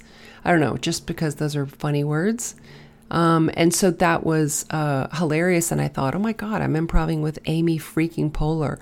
Because of course Nick's character couldn't have cared less about anyone's questions. So it was super fun. And just to have that freedom, toward the end of the day was just the best. And I had a similar experience like that shooting The Office. I was lucky enough to play Beth, the flight attendant, in a season 5 episode called Business Trip. And my character had a few interactions with Michael and Andy Bernard and Oscar, and we had shot everything as written, and it was another one of those sets that is very efficient, but very amiable and very easygoing, and everyone's rooting for each other and everyone's having fun. And it really lends itself, an environment like that lends itself to your best creativity and inspiration. And also when you come into these sets that have been going for years, really, and you're there for a day or two or something, it's really lovely to be to be validated as a comedic actor and given, a few minutes just for the free range of it. And it's so much fun. That's why we got into this in the first place. So we were able to shoot the scenes as written and then use the time they had left to improvise a little bit. And after I hit Michael with the drink cart in the head, I think I was offering the other passengers drinks and charging them like $72.50 for each drink or something. Just silly. And you never know if it's going to make the cut, if they're going to have time. But boy, it's a fun day of work, and it's always hard to leave the set like that because you just want to come back the next day. I have been really, really lucky in my career so far to work with some fantastic comedy talent, but for sure, my Parks and Rec shoot and my office scenes will always be up there with my absolute favorites. Thank you so much for reaching out. Yay! That was so that was a lot awesome. of information. Yeah, so much information. I love what you said about the wardrobe because that's so true that's what you do as a guest star or as an extra especially because I've been an extra a couple times and you just bring like a huge suitcase. Like extras know what they're doing now where they like, you have like the character outfits or whatever, and a lot of people have this for like their auditions as well. They like know what to pull out when they get like what she said, like a Midwestern mom situation. Yep. That was awesome. And I also love what she said about being on The Office and that she I like that she was talking about how did she say the word bonked? I really liked that. She said I bonked him on the head or something. I thought that was so funny. But yeah, I did also I asked her about the kid, but I didn't really ask for like specifics on it. So I'm so happy that she gave us that information about him looking at the camera and how he had this huge piece of gum, and what a great take on like, that's so true. Like that's one of those things that like, it just worked out because there are technically cameras in the show. So like, even if you looked right at the camera, that's what a kid would do anyway. You know what I mean? Yeah. So. That's awesome. Yeah, I really loved that. So thank you, Deb, for sending that in. I'll tag you as well. And I will also post in the show notes the link to your website so people can check out your play if they're in California. That's so cool. I love that. So anyway, yeah, I'm just like really grateful to them. I can't stop thinking about it too because, I mean, those were long voice memos and they were also given within a day or two. So that's awesome. Yeah, that's awesome. So thank you both, Deborah and Deb. You guys were amazing. I loved you guys' performances. And so true. She was just like, this last one, Deb was like, her character was just so sad. Like, what about the Freddie Spaghetti concert? And the kid like doesn't care. So that's true. I like that perspective. But anyway, okay. So now I'm at Chris's office. And he's telling some poor worker that he doesn't like the color on the graph because it's too depressing. And then he also orders his water in that specific way. First time we see it. Yes, exactly. And that's what we talked about last episode, where that was one of the first character ideas that the writers had for him. Mm-hmm. So they got to put it in. I had flashbacks of being a server, and I would be like really mad if Chris ordered this like this in this way to me as a server. Yeah. It sounds very condescending. Yeah, it does. And I know that's not what he means, but I'm just like, can you just take it regularly? Yeah. but Let's but take that's a step like, back. Right, step back. But that's what his character is. Like he would need to, and Mike Schur made a joke about it, like he would need to tell someone that it needs to be in a cup without a handle. Like it just needs to be in a glass. Oh my God. And then everybody on the commentary was also saying that Rob Lowe is all angles and blue eyes and dimples because they were talking about how Ron has cute dimples when he smiles. Rashida said that. And then they got into talking about it changed scenes and it got to Rob Lowe and they were like, oh, that guy. So beautiful. He's so great. He is. I love that she still wants to like, which this is what I hate because the Chris doesn't say I need to check with Ben. Okay. Right? I can hear your mic moving. I'm so sorry. You can hear it moving? Oh, I'm sorry. I had to move it when Fenway got on my lap. Oh, I'm sorry, Fenway. Yeah, he had surgery on Tuesday, so he's in a little bit of a pain. So he's just like, oh my God, sorry, Fenway. He just needs extra cuddles, so that's why definitely. I was letting him up here. Yeah, of course, he can come up there. Yeah, but I'm trying to move it back move now. The mic like here instead of here. You know what I mean? Because I can like hear it a little bit better. I'm not like touching the mic when I do it, but because the mic's down here. But I mean, I can leave it here. I don't care. Okay. Okay. So anyway, yeah, so she comes in and she's like, I want to have this concert because this is dumb that we can't do this for the kids. And Chris doesn't say anything like, well, let me check with Ben first. He straight up is like, okay, let's do it. Fix it. Right. And that pisses me off because now it feels like has her answer. Mm-hmm. And then when Ben comes back in, it's like, no, we can't do that. Like, I know. I never liked their teamwork here. Yeah. Like, Chris, it pisses me off because Chris doesn't like doing the hard parts, and I'm with him. Like, I 100% am with him. I was 100% always a Chris until I got into a job where I was like, nothing's going to change if I don't do the hard parts. Mm-hmm. And so now it's like, it's hard for me to watch and then him to do this to Leslie. But I also love that she's like, I'm just going to keep presenting to you anyway because I prepped for it. I worked really hard on it. Yeah, I worked really hard. I found in this episode that Chris really thinks he is making a difference / changing, or at least in my in my perspective when I was watching it. I was like, oh, because in the first episode I thought he was just like sugarcoating things because he knew that he would have to break it down or whatever. But I think that his whole character is like, I can change it. We can change it. Like, we can just do it. It doesn't even matter. It's not that bad. Like, whatever. Like, he really believes that it will move forward if he does this. And he doesn't even think about how Ben's going to say no. But my issue with it is he doesn't go back to Ben and say, well, here are the options that Leslie and I have discussed. Right. And this is how we think we can make it work. He doesn't totally. do that. He Immediately doesn't feel like when he needs to. Yeah, immediately when Ben says no, Chris goes, oh shit, okay. Yeah. Like, so that's the part that frustrates me because I agree with you. I think if he really did have the mindset of, I really think I can fix it, then cool. But like, fucking fix it. Right. Yeah. I love Ben's talking head here. The government's been shut down for 2 days and one city employee has tried to schedule 14 meetings with me.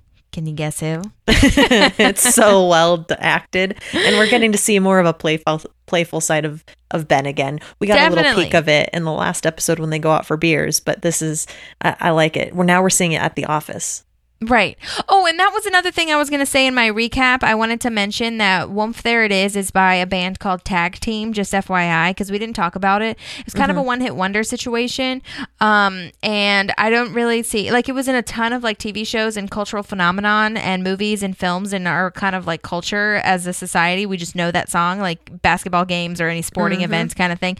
But I just wanted to give Tag Team a shout out because 1993 was when that came out, and it's still being talked about to this day. So yes, beautiful, amazing. Anyway, I had to talk about that. You reminded me when they went out for beers, they talked about that. Right. I also love that Chris opens his shirt at like he's Superman and like Batman because he has a running shirt underneath. Why is he wearing his running stuff underneath is my question. I would feel so uncomfortable going to work with like my sports bra on underneath. I do that sometimes actually. Okay. Because I have to like work out right after. And I have to go straight there. And so I don't want to change at the gym. So I do that sometimes. Okay. That's fair. I haven't done it. So it's nice to hear from a different perspective that that somebody does Chris, it. though, like running 10 miles. Are you freaking kidding me? Yeah. That's also probably 11. Unhealthy for someone who can even do that. You know what I mean? Yeah. The only time I've ever run that far was when I was training for the triathlon. And it was very specific. It was not, I want to go for 11 miles. It was in the training manual, you will run 11 miles on this day. Right. So that when you do the triathlon, 3 miles doesn't seem that bad. Exactly. Exactly. Yeah. That's fun to me. And he's running so fast. I know. He like books it. I'm like, there's no way you maintain that for 10 miles. I know. It's so hilarious that the audience is supposed to believe that he's going to run. Like in the reality of the show, that's the way he runs the entire 10 miles. Right. Oh my gosh. I do have some math here because I was interested. He said he's run 65,000 miles is what he says. That's a third of the way to the sun, or the moon. And he wants to run all the way to the moon. Actually, the math is 65,000 miles is 3 times that is 195,000. Okay? Because a third.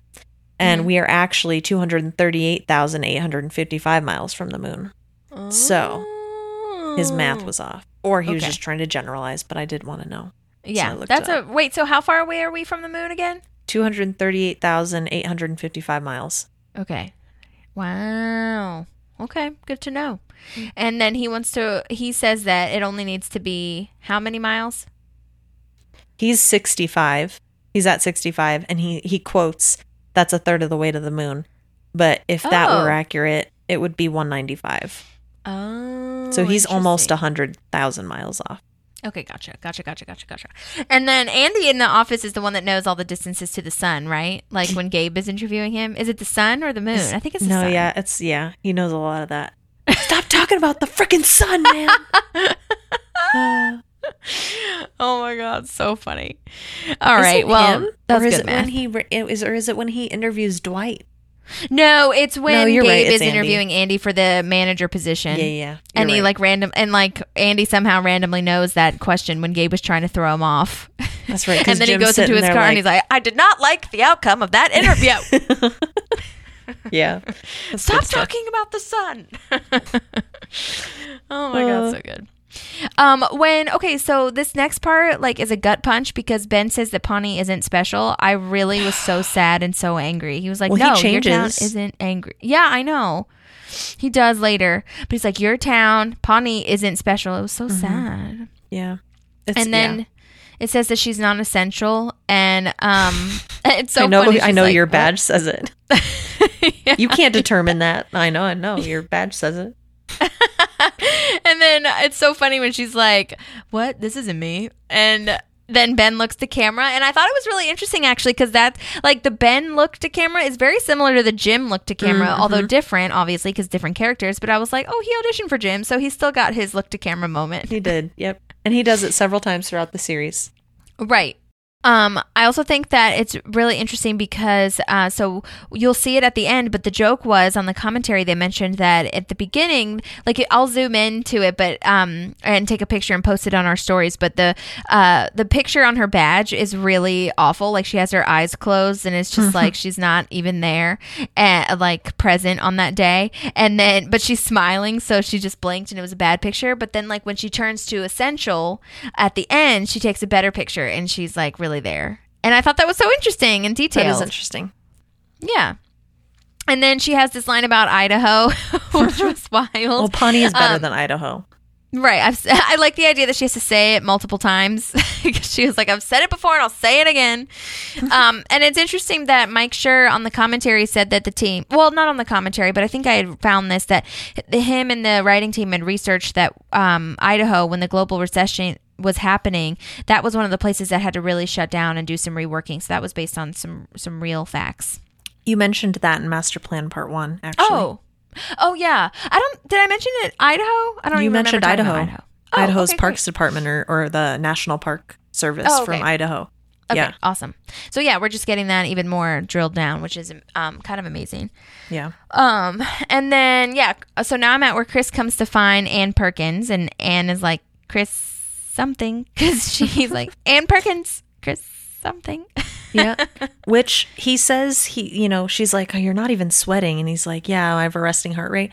It's actually, and I'm pretty sure I'm right on this, because I started sweating extra when I was working out more. And it's actually your body, when you start moving a lot, sweats earlier, the better shape you're in, because your brain is already triggered to know that you're working out. Interesting. And it's preparing to cool you down. Right. So that's, I read that in an article in Women's Health in 2010 or 11. Interesting. Okay. Yeah. Good to know. So I don't know why I feel the reason to fact check everything that happens in this. Well, it's very, I like the fact checking. And it's also, it is a very factual thing that it sounds like he's saying. So it's interesting to know what actually is the reality, of our human world as opposed to the parks world, if that makes sense. Yeah. I would also be very concerned if someone's heart rate was resting at 28 beats per minute. That's what he says, right? Yeah. Is it 28 beats per minute. Yeah. That's scary. Why? That's really slow. Low? Do you want to hear what it would be? Yeah. I got you.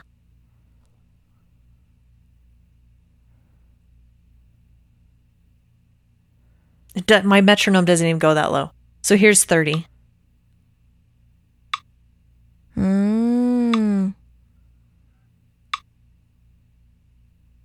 I think the average, like a healthy heart, is like 50, 55 or something like that. Yeah. I wonder if we need to look that up too about the turtles, because doesn't he say that too? That it's like resting heart rate. Or no, wait, he doesn't say that. Somebody else says that. I heard that somewhere. Like turtles have really low heart rates or something like that. And that's why they live so long. Interesting. 25 beats per minute is the normal heart rate of a turtle. Yeah. I don't know where I heard that. I don't know why I know that. I don't know either. That's weird. Hilarious. Healthy resting, normal resting, healthy heart rate for a human is 60 to 100. Interesting. Okay. So. Yeah. So, but I think having low ones makes it seem like you could, live longer. I don't know. Yeah, your heart's not working as fast. I think if you have a resting heart rate of 100, that's a little extreme. I'm usually sitting at about 63. Gotcha. I need to know what mine is. My heart rate's been high lately, which is all the high blood pressure stuff. Mm-hmm. But anyway, then we learned that the doctors say that, or scientists have studied him, and they say he could pump jet fuel up into an airplane, which inaccurate. That doesn't make sense to me. Okay, because regardless of like the science of if that could happen or whatever, but like it sounds like the airplane is already up there, and then how would they get the jet fuel to the airplane? Is my question. Right. Is there like a tube or something? Yeah, great question. Sorry to fact check this, Chris. I know it's supposed to be funny. And it is hilarious. It's hilarious. Just fascinating to me. Because it's like, why? That makes no sense. Yeah, and he says it so factually and so fast. And he's like, this is real. This is real. But anyway, go ahead. No, go ahead. I was just going to say, he asks, I just do love how persistent he is and how logical, direct he is. Like, I think you could find me attractive because you got drunk and kissed me. Mm-hmm. And then but he gives her space. Yeah, he gives her space. That's what I'm saying. Like, he's persistent, but he also is like, okay, I'll try again later. Mm-hmm. You know what I mean? Yeah. They were joking on the commentary that Amy Poehler says she likes when she sees Anne at work. And Rashida was like, yeah, because it reminds you that she actually works. And so we're not the only ones that think that. Yeah. Valid. I have a thought about that later in the episode too. Okay. Anyway, I was just thinking with that airplane thing that maybe it would make more sense if his heart could power the airplane itself, like electricity kind of thing. But I don't get the jet fuel thing. But regardless, it was funny. It was a funny line when it happened, but you can't dive too deep into these things. You know what I mean? Yeah, correct. Yeah. And then our favorite nurse of Anne's, Paula, is her name, comes back and she's like, that's the guy that you don't want to go out with? Like, what part are you not looking at? I love her delivery. It's so good. Yeah. Like, why don't you want to go out with him? But friendly reminder, her name is Nicole Pettis. She's worked a ton. She was also in Brooklyn Nine-Nine, which is cool. But we last saw her on the Halloween episode, a.k.a. the Pacitis episode, where her and the other nurse try to get Mark to go home with them. And at that time, so you want to get out of here was their lines, which was so funny. And Mark looks to camera. I'll never forget that. What a good moment. So good. Okay, so the first voice memo that she sent in was about her audition, and like we ask everybody about their audition. So here's what she said to that, and thank you for sending it in. Hello, this is Nicole Pettis. I just want to say thanks for having me. I am going to just go through your list of questions, and if anything pops up in my head, I'm just going to say it, just wing it. So looking at your first question, I think you asked me, do I remember anything about the audition? And I will say, not really. It was so long ago. But I think at the time, I was excited in general to get anything comedy related because all I've ever wanted to do my entire life was make people laugh. I was the goofball of my family. I always liked cheering people up. So I love making people laugh. Now, the funny thing about Hollywood in general is your previous work kind of dictates your future work.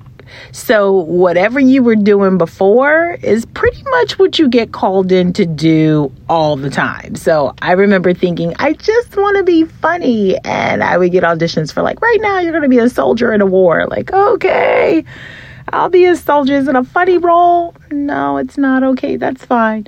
So I think I was generally excited when I saw Parks and Rec because I saw comedy and I thought, this is awesome. I get to play and I get to have fun and do something a little lighter and hopefully make people laugh. So that's what I think I remember most about it, is that excitement of, oh, goodness, I hope I get to be on a sitcom one day. And that's kind of like, what fell into my lap. That is so cool. Oh my gosh. And so great that she got her dream of being on a sitcom, and well, mostly for us also, and for her too, of course, because she's so great and we got to see that and she got to have her dream. So here is the second question. So do I remember being on set when Rob Lowe's character was asking Anne out? And I do. We were kind of off camera, obviously, while Anne was on, and Rob was supposed to jog into frame. And first of all, I remember being off camera. He was going in first, I was going in second.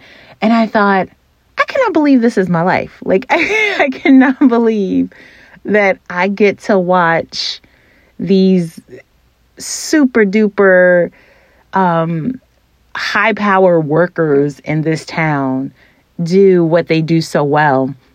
And I remember just admiring how seriously Rob took it. Like, I didn't interact with him much, and just make small talk or anything like that. Kind of, especially when you're starting out, your whole point is basically to go in there, be professional, do your job, don't bug a ton of people, so to speak, and just kind of roll out. That's kind of how you do it. So you also don't know how people prepare, so you want to be cognizant of that. But I remember thinking, like, he's already in game mode well before he's on camera. And I just remember admiring, like, I cannot believe that I get to witness this type of excellence, really.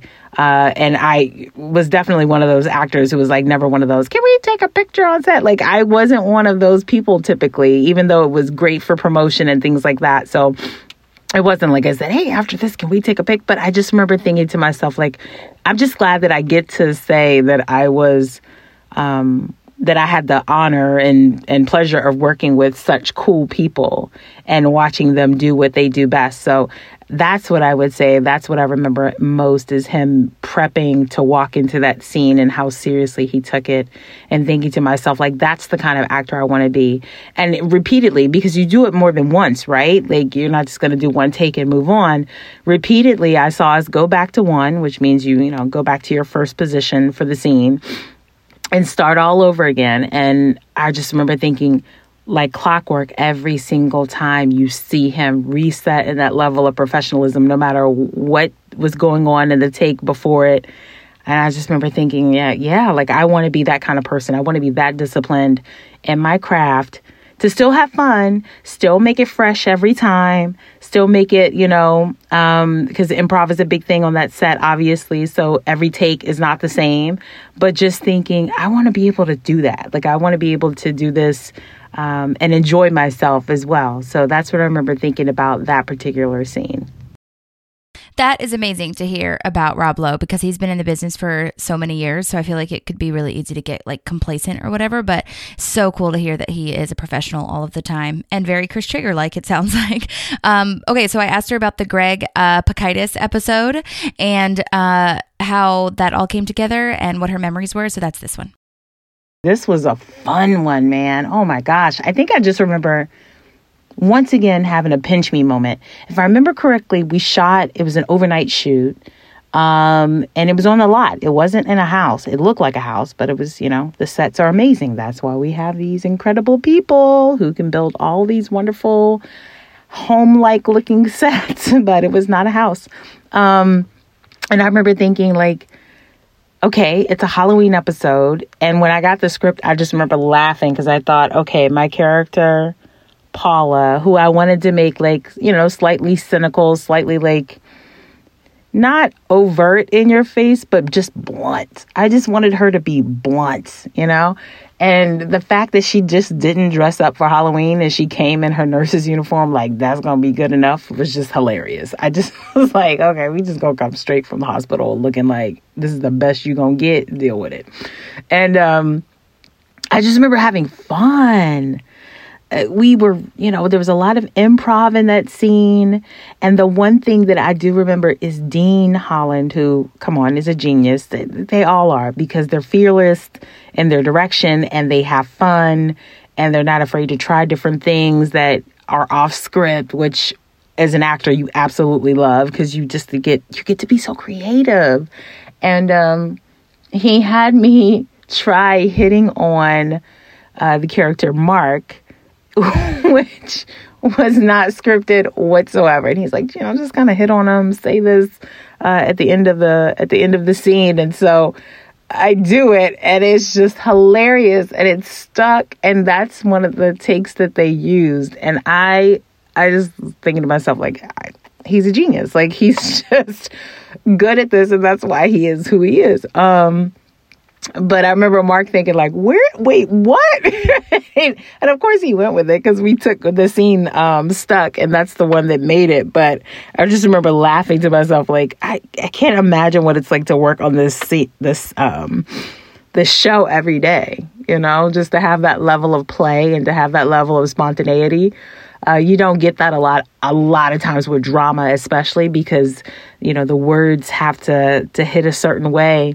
Whereas with comedy, you do kind of get more leeway, in my opinion. So I remember that vividly and thinking this is a really good time for me, and I enjoyed it thoroughly. That is incredible and makes me love Dean Holland even more. And just all the directors are phenomenal, but also like teamwork, because she did so incredibly with the things that were just given to her on that day. I love that. And we talk about it all the time. Want to get out of here. But anyway, so this is what she is now thinking for the next director of Freddy Spaghetti. Yes. So the director for Freddy Spaghetti was Jason, and also incredible. Really funny, gives great direction. Also off the cuff with the humor and the buttons, if I remember correctly. And then what's so cool about him is he just kind of lets you go. Like I could tell that he kind of just sees what comes naturally in a scene, which I enjoyed watching, because sometimes things would land and sometimes they wouldn't, but I don't think he was worried at all. I think he threw some ideas out there and we all went with it, and the scenes turned out great. The one that I was in, I really enjoyed working with him, and I had the pleasure of working with him again. So years later, because, dude, I'm telling you, it's a small town. People think Hollywood is huge, but it's really a small town. I got to work with him. We did 6 episodes for MailChimp. They were going to have a streaming service. So we did a 6-episode series called The Trade Show Show. And it was about all these folks that get to do or come to trade shows trying to basically make it big. And again, he is so good. I mean, it turned out excellent.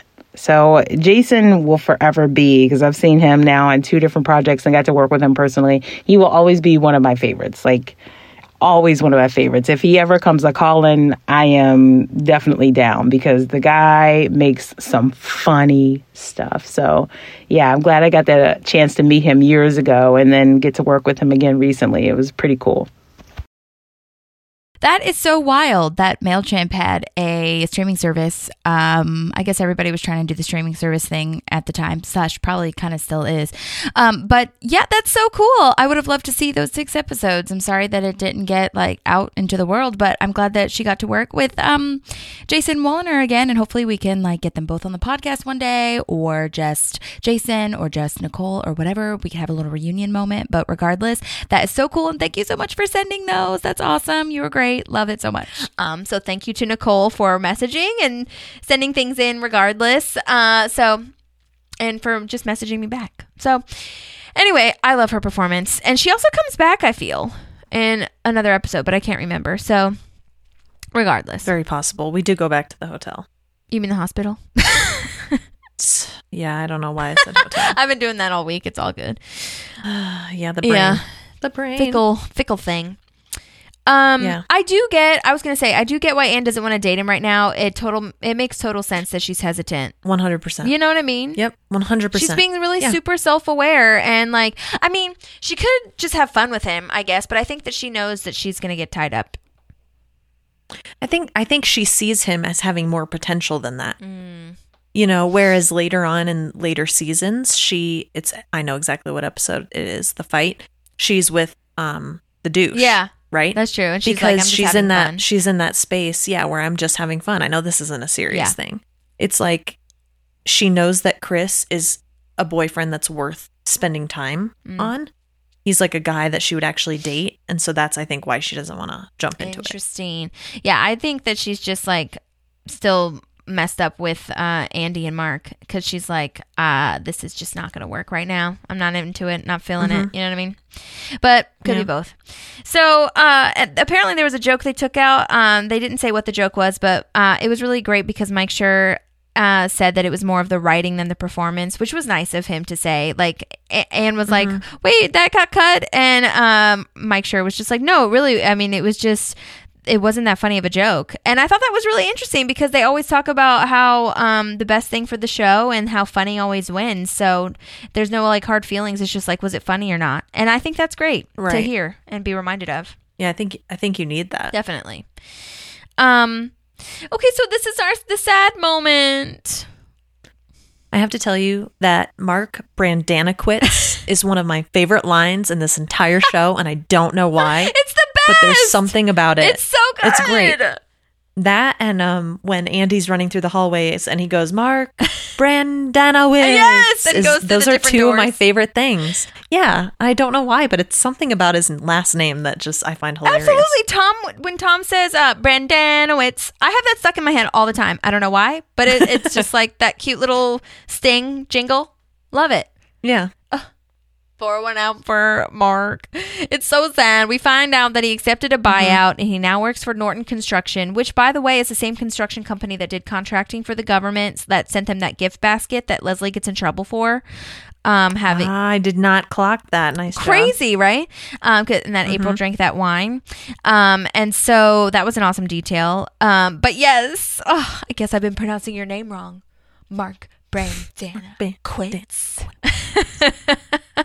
It's so good. Oh my God. I have to just relate with Mark here really, really quickly. Not necessarily that I am Mark, but that I understand where he's coming from. Because he says not everybody has the passion and the enthusiasm for the work that you do. And I think that's so accurate. I think there are clumps of jobs, and behavioral health is 100% one of them, where if you're not passionate about it, you got to get out. Because A, the burnout, B, this is true of government and behavioral health, it doesn't pay well enough for you to not love it. You know, like it's got to be fulfilling you in some way. Yeah. And we've known this entire time that this doesn't fulfill Mark. Right. So I think he saw it as she feels betrayed, but he sees it as I have the opportunity to go do something that I'm actually going to enjoy. Doing. Well, and he's doing the same thing, but like getting paid more. And, you know, I know it was like everyone thinks that he's a sellout or whatever, or Leslie thinks that he's a sellout. But I mean, I definitely, especially with his talking head, it's so good. And like just talking about all the shit that he like had that went on, the literal shit of the pigeon that was on shit on him. His performance of that talking head, by the way, was so good. I love it. But yeah, I agree with you. I kind of relate to him as well, like that character, why he would want to leave. Right. I also love that he bonded with you on the pigeons there. Yeah, definitely. Oh my God. It's so good. And I was inside. Yeah, and I was inside. So it's so good. Also, so well delivered. It's so well delivered. Also, did you notice that those pigeons are black? They're not the usual gray. And I was like, this is like... I have that noted. Yeah. They're darker than usual. Like, is that a lighting thing or are they different birds? I think they're different birds. I think they're different birds. That's what I'm going to say. I'm sticking to it. Maybe it's not, but I think they are. And it's like a dark, evil pigeon almost. Or like mourning for his departure. You know what I mean? Like with the black. I got all symbolism-y, but I mean... Yeah. I love it. Coincidence? Maybe get analytical. But that it's so sad. This was definitely the Eeyore Mark, our guy. Just had to get out of there. Mike Schur and Amy Poehler in the commentary both said such good things about Mark and Paul Schneider. Mike Schur said it was great acting in this scene. His character was like, I should have known that Leslie was going to knock all these things out of my hands. You know what I mean? Yeah, because he kind of pauses and stares at her. And Amy Poehler, on the commentary was like, yes, the great Paul Schneider. And so I love that. And then Retta also said that her brother texted her and said that Brandana Quits was also his favorite line. So that was interesting to me. And I think everybody loves it. So I love it. So I love that you love awesome. it too. I'm not alone. No, you are not. Never. You are not alone. MJ. Anyway. Okay. Shouldn't talk about him. Anyways. Moving on. So then we see we're at Tom's house / apartment. Those are his fucking sexy PJs, sexy Holly. pajamas. I don't know if I just like a rugged dude, but like sexy PJs to me are like boxers or briefs, man. Interesting. Why are you wearing the rest of the shit? Oh. I don't need the silky, Yeah. Interesting. I don't need. Okay. Yeah. I don't need whatever this flannel. Well, see, to me it looks silky. Or silky. Yeah, whatever this but it's a full ensemble. Right. Like now I have to unbutton your shirt. Oh, he's got it and unbuttoned. take pants off. I know. I think it's because they were in the middle of things. They were about to get started. Yeah. But yeah, I was like, oh, Tom. And Leslie trying to give him advice. I was like, are this using is protection. awkward. So funny. Yeah. Amy Poehler on the commentary was like, Aziz was pretty hairy in that one, weren't you? Also, it was great because on the commentary, Aziz also said that he improvised a line about Boyz II Men being on, like in one of the takes. And then Oh, really? Yeah, and so Mike Schur was like, "Oh my gosh, we gotta option that song. We gotta clear that song." And so that's really interesting to me that they did that. That was an Aziz line, and the song is called "Bended Knee." If anyone was curious. Okay. Also, can you help me understand? And maybe any guys can, if you don't know, can help me. But why are you taking 4 Benadryls? Like, I don't get it. Like, you're gonna pass out before you even take your pants off, homie. I also don't know. I don't get the dulling your sensitivity because don't you want to feel the pleasure? Does it hurt you? I don't get it. Maybe he's trying not to finish as fast, Maybe. This is where we need the dick breaks. I know, but then I would want to go back because now that's what I'm thinking happened. And I can't picture his face when Leslie tells him not to make it last too long. So what if he took the Benadryl so that it would last longer? And then Leslie's like, girls don't like it when it lasts long. And then he's like, fuck. They're like, oops. Oh my God. That is so funny. What a nice little story and weird story that we're creating. I love it. Yeah. I love it too. Keep it going. Oh my God. Well, so now Leslie is with Anne at the hospital.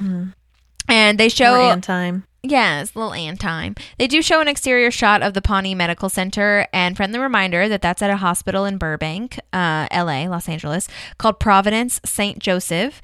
And side note, I've been there. I think I might have mentioned this when they showed this hospital before. I had like a really awful eye infection one time when I left my contacts in. I can't remember if I told you that.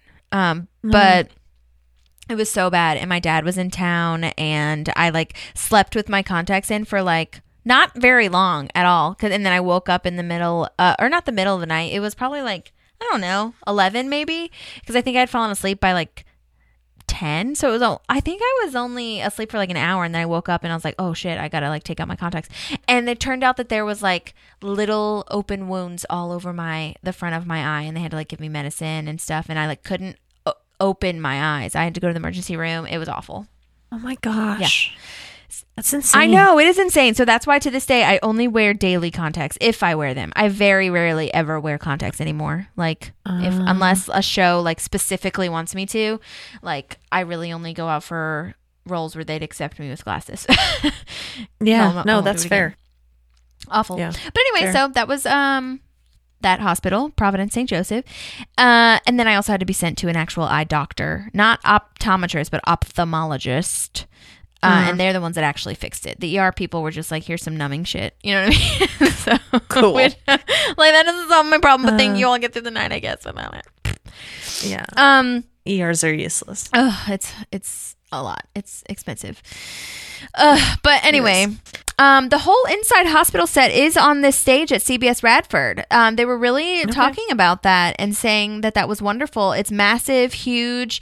I thought that was so cool to me because they also have a huge City Hall set.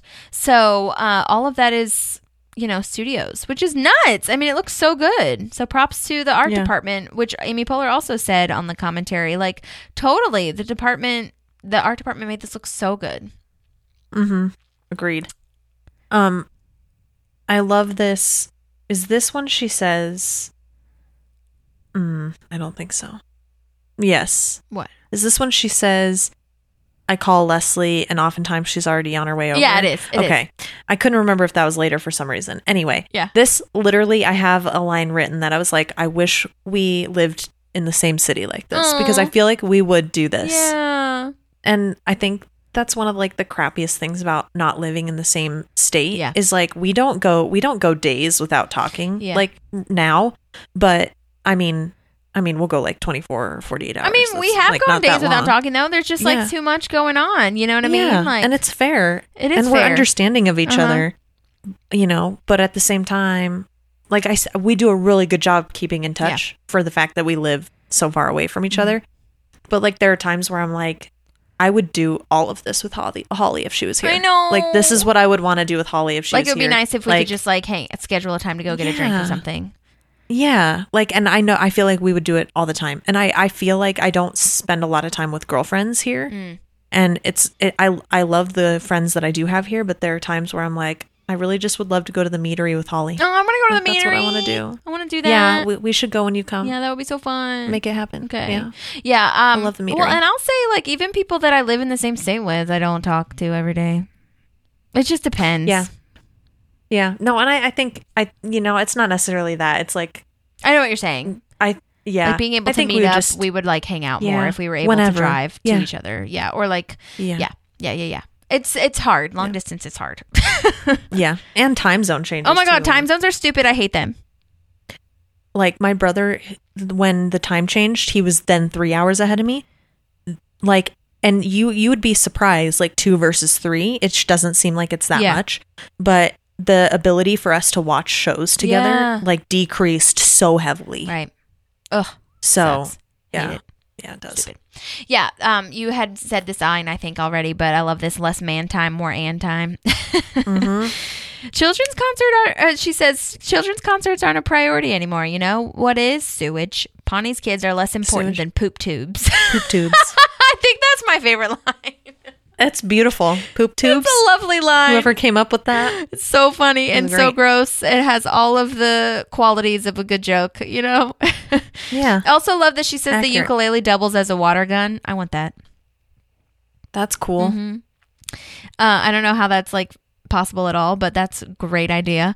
I would imagine that what's his ass from The Office, who does Suck It, would also do this, the ukulele doubling as a David Wallace. David Wallace, yes. Anne has this great idea to have a concert in the lot behind her house. I love it. Anne, you devious bastard. I love that. Yeah, so now we're at Anne's house, and Leslie has set up shop. She has her cork board with all these ideas, and she's nervous that no one's going to show up. I love this whole, like, little moment when she tells people to be there at 8, and we, like... You know, we know this for sure that Anne's going to be there. Obviously, she's right there. But I love this question that Anne's like, or not question, but I love that she's like, well, you might need to prepare yourself for the fact that no one was going to come. And then people do show up. And then I also love that she says, because this is what I do, and I think you do it too, where when Anne asks, like, do you think people are going to come? She's like, A, yes. B, even if no one does, we'll do it ourselves. C, but they'll definitely come. But also D, maybe not. D, maybe. Maybe not. Go back and forth. Yeah. No, 100%. Same thing. And then Anne's interior, same thing. Anne's interior is a set. I did not know this. I thought that I thought it was an actual house. Yeah, the outside is a house. But on the commentary, Rashida Jones was like, this looks so flawless. Like the cut from the from the outside exterior to the inside. She was like, I can't believe that's not a house. It just seems like it's flowing. And I was like, what? So yeah, that is a set, which is so crazy. Wow. But the That is outside crazy. really is a house in Van Nuys. So, and then Jerry comes. God bless you, Jerry Gergich. Everyone's shocked that she says that. Yeah. And then, of course, pushes him out of the way as soon as April walks in the door. Immediately. But go get stuff out of the truck. And then he's like not supposed to. Oh my gosh, because he has like a medical problem, as per always with Jerry. Also, I really hate. Well, my doctor said I should avoid, and she says being a wuss. I agree. Right. So rude. Being a wuss. Oh my god, so mean. Also, I don't like when when April says yes, Anne, I want pancakes. Yeah, don't like that. And I also feel a little bit like Leslie here. Like, is that why Anne's here? Or is she here to help with the concert? Yeah, Leslie. Yeah. Come on. I love the way Rashida acts Me this, too. though. The way she performs this, okay, Yeah. is so well done. Yeah, because you can see I that love she it. wants to say, why? No. Yeah. What? Like, no, I made pancakes for you and me earlier because we're besties and you were here early enough to do it. Right. Exactly. I agree. Yeah. There is a deleted scene where Leslie is eating pancakes from a bowl. Oh my god. And she literally has the syrup like up to the top of the bowl like it's milk for cereal. And Anne is like, that "Are would you make me eating them gross. like why are you eating them out of a bowl?" And she's like, "How else are you supposed to keep the syrup from spilling?" What? Like she has so much syrup in there. It was so wild. How is she not Diabetic. like, yeah. I don't How is know. she not one of the Pawnee diabetics? Oh my god. Diabetes. So now we're there at the budget meeting. Do you have anything before that? No, I have slash it. Oh my God. As my next note. Yeah. Ben says the budget needs to be cut by 32%. And Ron says, let's make it an even 40%. And We don't need to do that. that's really not necessary, is what Ben says. I don't like, I know. This is kind of like I think this might be where you were with Chris, trying to be factual and stuff. And like, okay, is that really true? I was like really angry with Ron, where I know that's not the point of this like moment, but I was so upset with him. I was like, you're being such a fucking dick. You're so callous. Like, get out of this. I love that this worker next to him says, would you mind not gloating? Like a lot of people are going to lose their jobs. And I love how serious this lady was and her like serious facial expression. I was 100% on her side. And also I wanted to give her a little shout out. Her name is Julia Silverman and she has worked a ton. She was in Gilmore Girls, A Year in the Life, that like Netflix later thing. The revival version of that. Ray Donovan, General Hospital, a bunch of short films that she also produced as well. Nice. So that's great. So that was Julia, and I loved her performance. And she spoke for I won't say all of us, but she spoke for me for sure when she was like, "Can you not gloat about this?" Well, and he doesn't care about it until they talk about Leslie. Right. That's true. Like, and I feel like a lot of people are like this, and if you are, it is what it is because we want to protect our own. But a lot of people are like, yeah, let's do this. Let's change this. Let's do this. And then when it affects their people, they're like, oh, never mind. Let's not. Yeah. You know? And I think that was kind of the point from the writer's perspective from what I was reading and stuff. And they mentioned this, I think either Mike Schur said it or somebody said it on one of my like fan pages that I was in my research, saying that like, even though, or maybe one of the critics says it, but like that was kind of like what came across was that like, even though Ron is callous about his own job and he hates his own job, he still really loves his employees. So True. Yeah. that is a good that's perspective fair. way, you know. So I don't, this line that's like, just saying that just gave me a sound. It's like, dude. I know. Why does that make you horny? Yeah. Stop it. I can't. Ugh. Chris is eating popcorn out of a cup, which is one of my favorite ways to eat that snack, especially at like work. Did you see that? Yeah. It's so That's great. I love that. I love detail. eating popcorn out of a cup. And then I always go back for 6 more cups, and it's like I should have just taken them. Yeah, out. I know. Same. Leslie calls Ron here at this moment and says, we're going to do the concert with or without you. I love it enough for the both of us. Yes. At 9 minutes, 10 seconds, though, his phone goes off and does the gunshot. Right. It looks as though the camera moves. Ooh. And it almost, I couldn't tell if it was the camera moving or if he moved and then everybody jumped, because I almost wondered if he triggered it. Like he had the timer. So if you go back and watch that, there's some weird camera. So these are the things I think could have happened. Yeah. Either he's the one triggering it, so he goes down while everybody else is going up, and that gives that like really wiggly thing, visually for us, or the gunshot also scared whoever was holding the camera. I think, that's what I would imagine. I was thinking that too. Like, so, the extras really do seem to jump, you know? Yeah. No, I watched it 3 or 4 times to see if I could figure out what was going on. But it's very clear that there's something going on when the gunshot goes off. Which means that shot that sound must have not been added in post. Right. You know? That's fascinating. Yeah. Okay, good call. I'll have to go back and watch that part. Yeah. 9 minutes, 10 seconds, everybody. Fun times. Love it. Yeah, so she says she's going to do this. I also would like to know, I know we find out that everything was donated by local vendors, which is awesome, for free. But I wonder about that stage sometimes. Like, did they already have that for other events that they've done? Or did they have to spend money on that? Or did a local vendor donate that as well, you know? I mean, the only thing that I could think of where somebody might have donated that was like maybe a school. Because sometimes schools make those. Oh, yeah. That's true. You mean like the stage was owned or by a school? Could have been. Yeah. Maybe. Yeah. I'm sure that somebody like has the stages, you know what I mean? Like set up somewhere. I don't know. Or maybe a local vendor donated it, whatever. The point is we have a stage and we need to use it. Also, we have a moon bounce and it's 16 minutes for premium bounce. 16 minutes. I love it. I love it so much. This line where Donna says Freddy Spaghetti is notoriously funky, that line was cut apparently in the original airing. That was not in the original show, so I thought that was really hilarious. Okay. Yeah. Notoriously Makes sense funky. that I didn't catch that. I think it's a great line and just so interesting because the idea of a kid's performer being like gross and nasty, even though he's supposed to be wholesome and pure. And then Tom is bragging about having sex because he's like, she spent the night and then I made her breakfast because we were doing sex stuff in the middle of that. Yeah. This line that Lucy says, I have used it. I can't remember with who. I love but it. I've used it.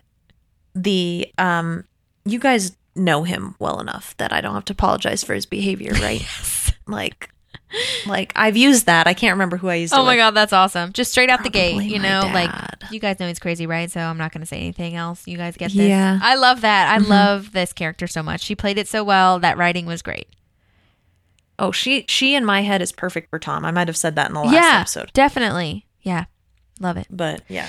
April's still being a little child about not wanting to talk to Andy because she takes Jerry's job of hanging up the flyers and which she would never do. Never. Also, I mean, Andy could have, I was just thinking about this. Andy could have moved on, but he's kind of fighting for her in this way and she's kind of being a butt. He is. Yeah.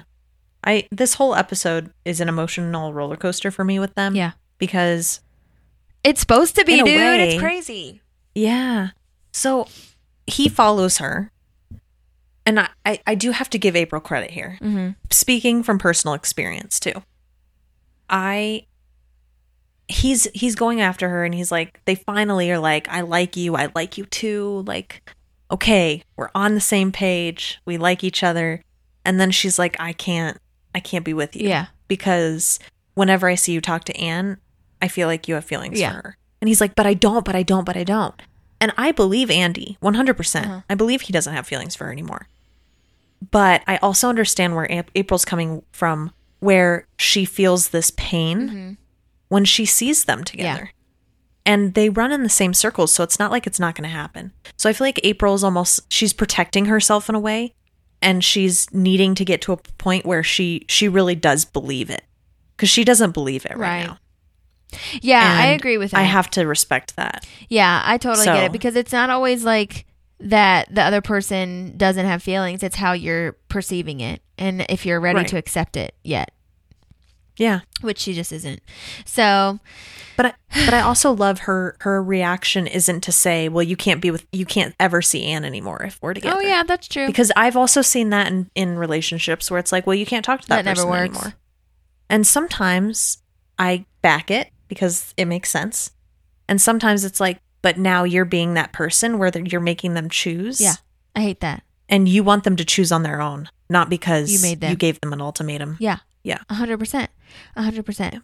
Or like, and sometimes it's in the instances where like they don't need to stop talking to that person, like, but the other person just feels really weird about it, which like I can respect in some circumstances. But yeah, I think what you said is perfect. Like you want them to choose it on their own and have them be an individual person. You know what I mean? Right.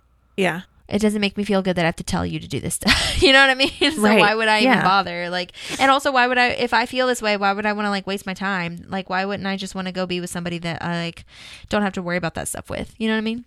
Right. Or like, why wouldn't Yeah. the other person like want to just leave in general so that they don't have to make these ultimatums? You know what I mean? I know it's Right. not all black Yeah. and white, obviously, but anyway, oh, I wanted to say when she spits out the hay bale, or like the little piece of a hay bale, or like the straw, she said that she improvised that, and the director, Jason Woliner, said that she shouldn't because it wouldn't make the final cut, but she did it anyway, and it did. So I thought that was interesting. And then let's see. Well, I'm kind of skipping a tiny bit ahead, but I do want to mention that Mike Schur and Chris Pratt on the commentary at this point said that they had this idea for Andy getting into a motorcycle accident a long time ago before this. Like they were saying that a motorcycle would be for the next time that he gets injured because, you know, he's always getting into something or getting injured. Yep. So like they had this idea for the motorcycle bajillion years ago. And then when they had the stunt person that fell into the pit for Andy, and he like busted his head or whatever, that guy who's named as Joe Beccaro, who I'll go on a deep dive about a little bit later, was known for doing motorcycle stunts. And Chris Pratt was like, he can do a motorcycle stunt, so Andy should do a motorcycle stunt.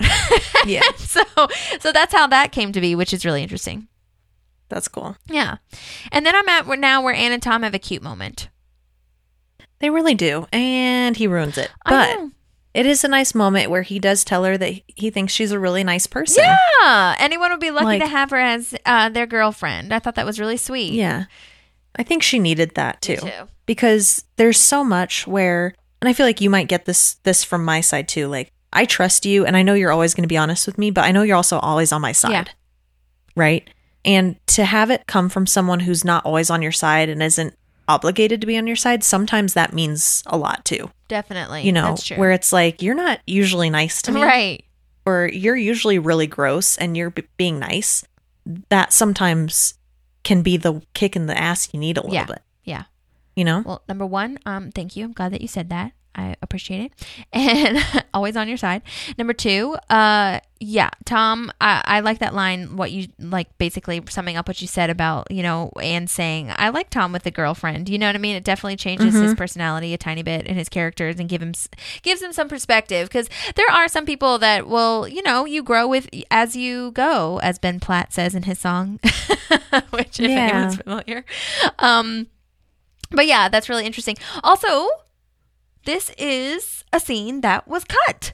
This was not in the original airing. I thought that was so sad because this I might have only been watching Parks and Rec on Netflix then. Maybe so. For this season. Maybe so. Because I don't think I've ever seen it without this scene.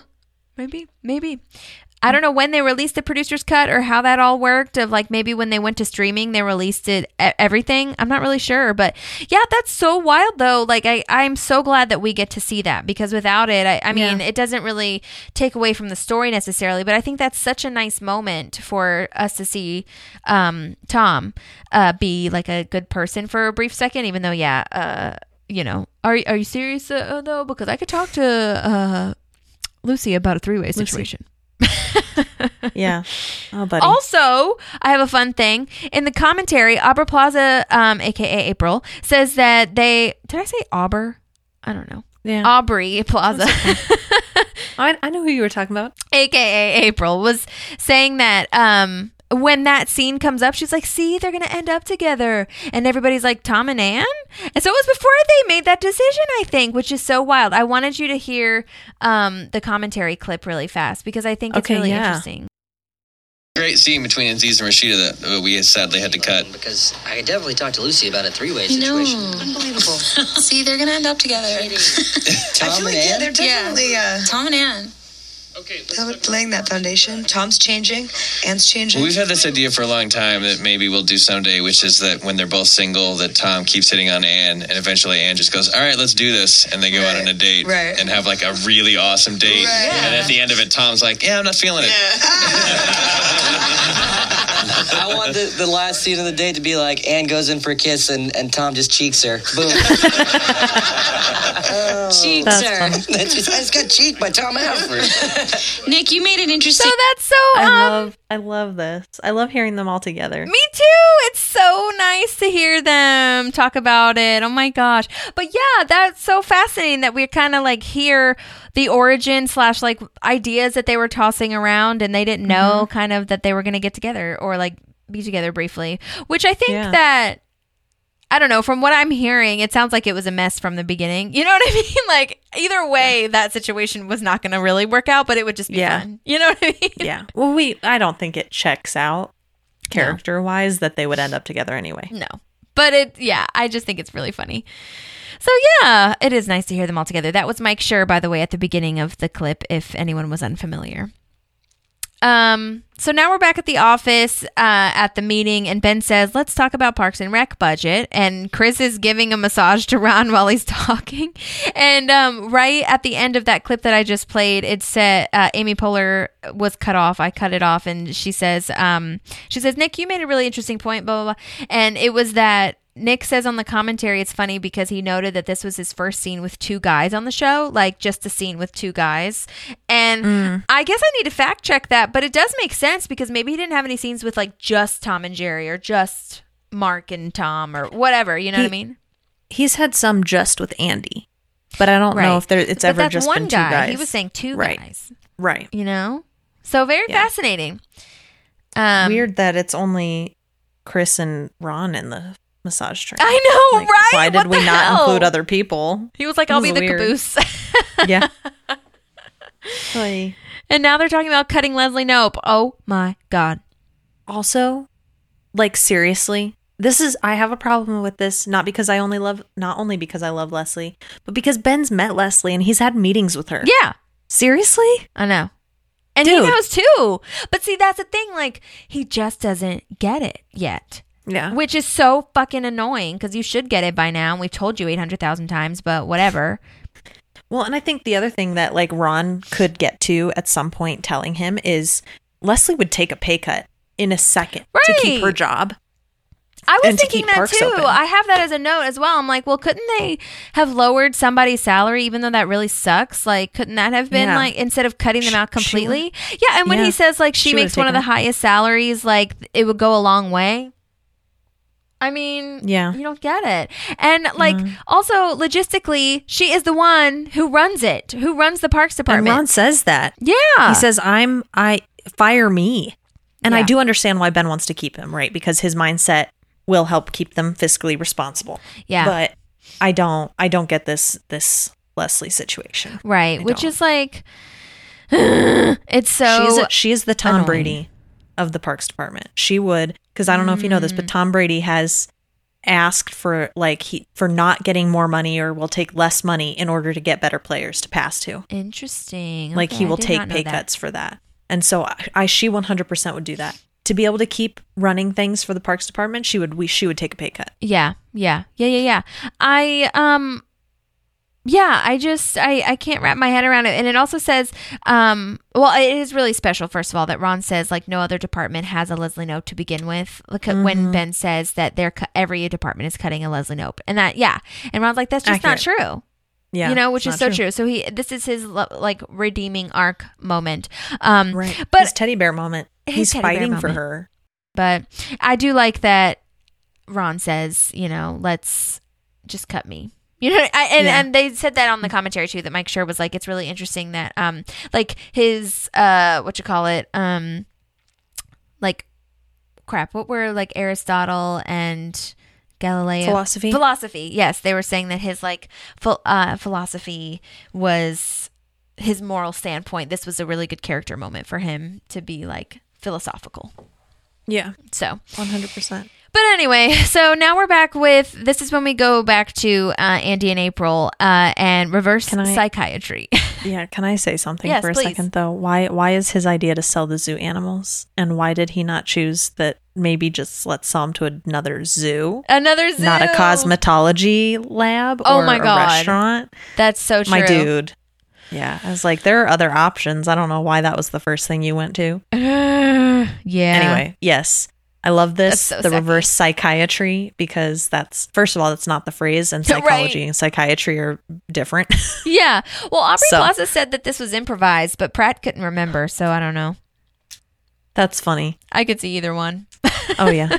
100%. So That's great. yeah, that's definitely interesting. And then they also talk about the spy shots in here, because, and I didn't really catch it until the commentary, to be honest with you, because you can see like the trees and the leaves and stuff, like in the shot of the frame where like it's like the camera's hiding behind a bush or something, and it's perfect, really, because Mike Schur also said the rule was that the more intimate the scene, the further away the cameras have to be. And that is so profound. I love that, because just like Jim and Pam's like I love you moment at the casino or their engagement, the cameras are way further away. So I love that that's a rule. Yeah, I like that as well. Yeah.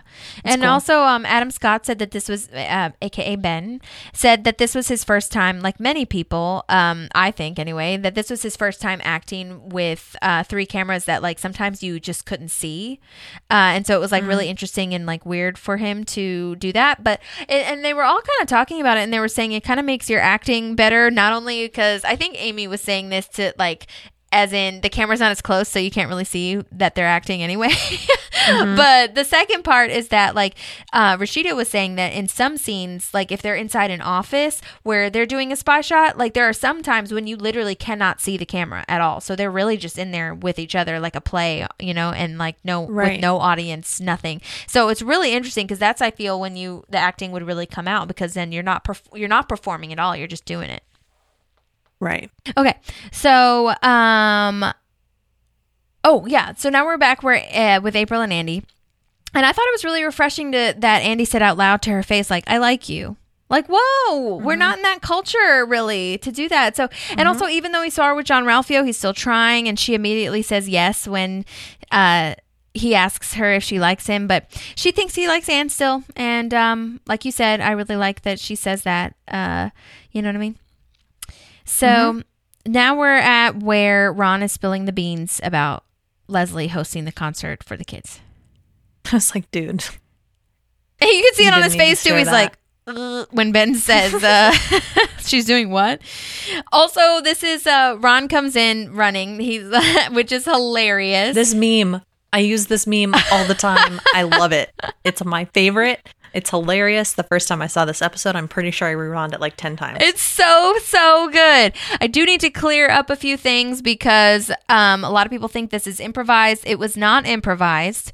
But it also wasn't in the script. So it wasn't in the script, but it was not an accident. Let's put it that way. So he didn't just like randomly fall. He thought about it, and he talked to the writers and like whatever, the director or whatever, about it.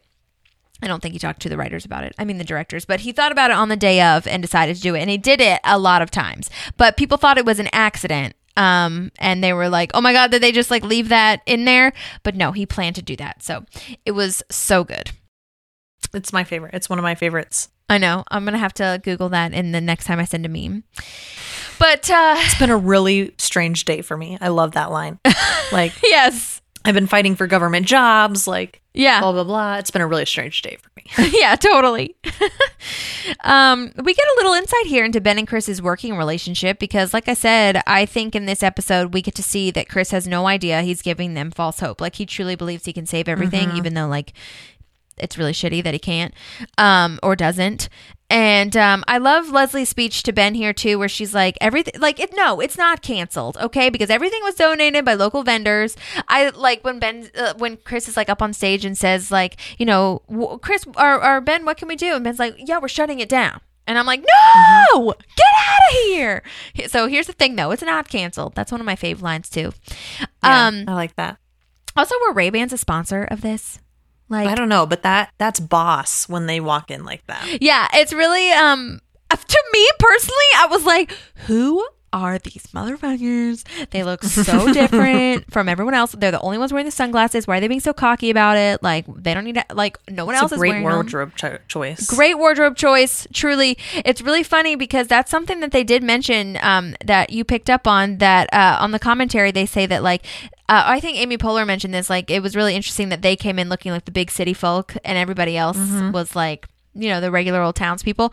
And then, which is great. I think that really draws a line between them, which is so necessary. Yeah. And it was just a pair of sunglasses, which was great.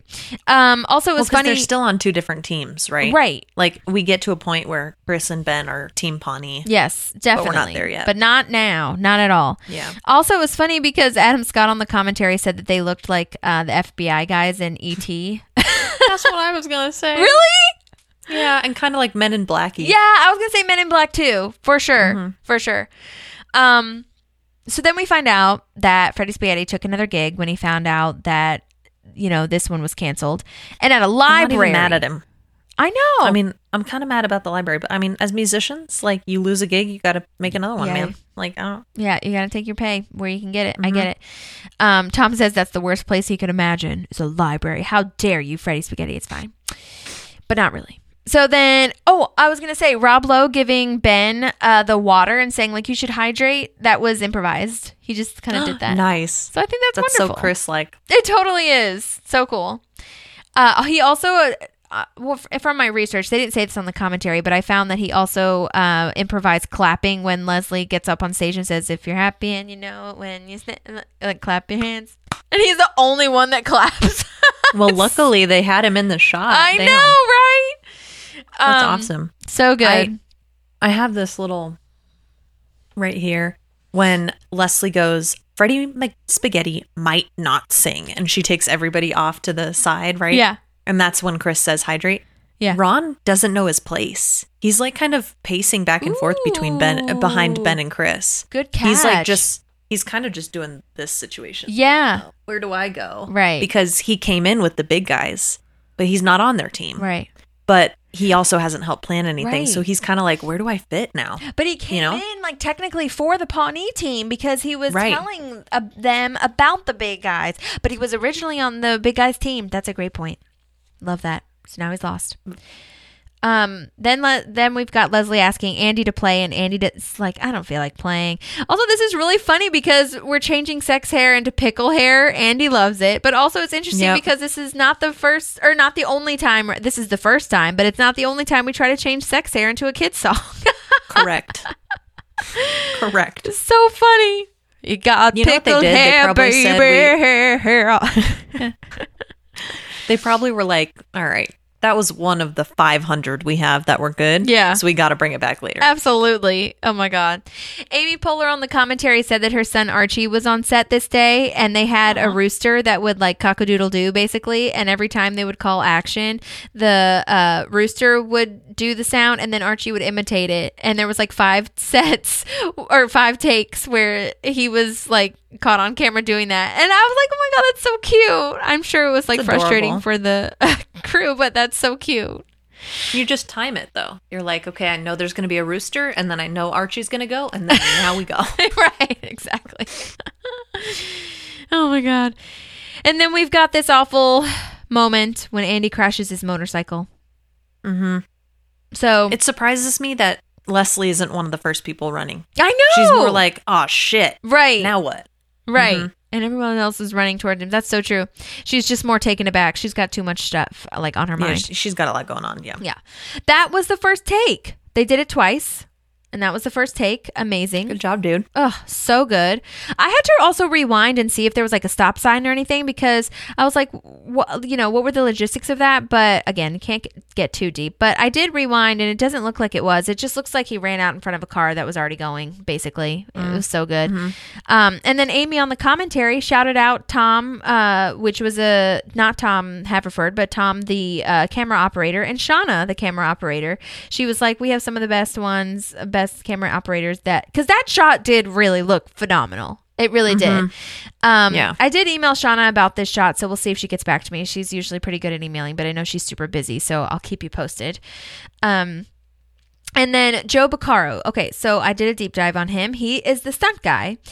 He, for whatever reason, is not listed on IMDb under this episode. He has an IMDb, but I thought there's a stunt coordinator for the show called Sean Graham, who was, a part of the show. But for some reason, Joe Beccaro is not. The reason I know that he was on this is because Andy and Mike Schur, so Pratt and Mike Schur talked about him.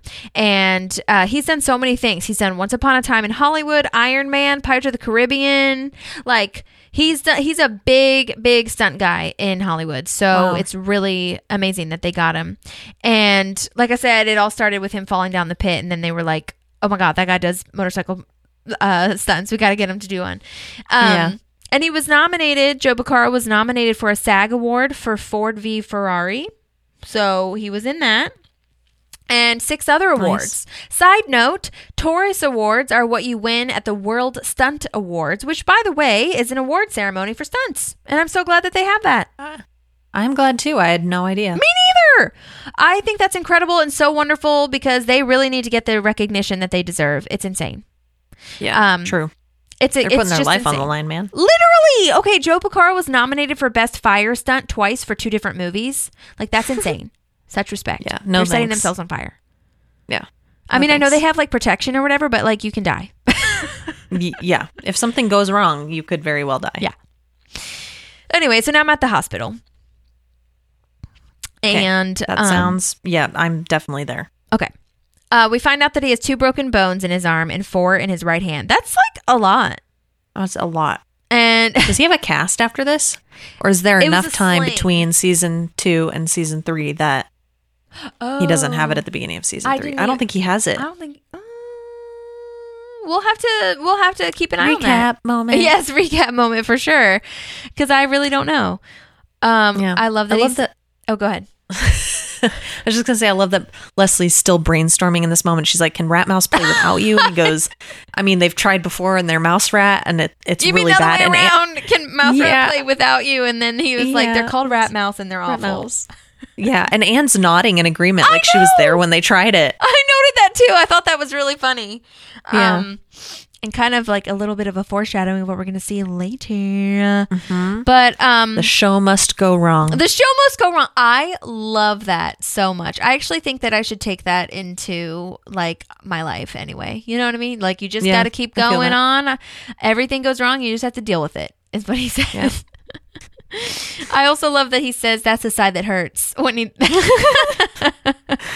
I do too. I love Dr. Harris. Me too. Oh my He's just so blatantly like, yeah, I'll just advance medical technology 30 years. He's like, okay, great. Yes. Is there any way you can fix me within the next 10 minutes? Oh my gosh. Yeah, Mike Schur mentioned him on the commentary as well and said that he really loves that he just comes in to insult everybody and then leaves. Yep, that's basically his job. Yep. 100%. So Dr. Harris, a friendly reminder, we've seen him before in Rock Show and Pocahontas, and Dr. Harris is played by Cooper Thornton, which, by the way, is from Nashville, so that's exciting. I did mention that when we reviewed him the first time. Also, that was, the Pocahontas was the one that Nicole Pettis, our nurse friend of Anne's, was also in, so that's kind of cool, because, you know, they were playing doctors like they were dressed as doctors for Halloween, which was really funny. And not funny at the same time, but funny for the show. But he played a doctor in Gone Girl, which is interesting. Because, you know, he plays another doctor somewhere. So, but he's always Dr. Harris to us. Yes, 100%. And then, okay, now I'm back at the park, if you are. Yeah, and I don't know how they made such an elaborate sign to go back. Okay, that's my next thing, Maddie. I literally wrote set decoration was amazing. Yeah, 100%. There's like a drawing of kids in a park chilling. Yeah.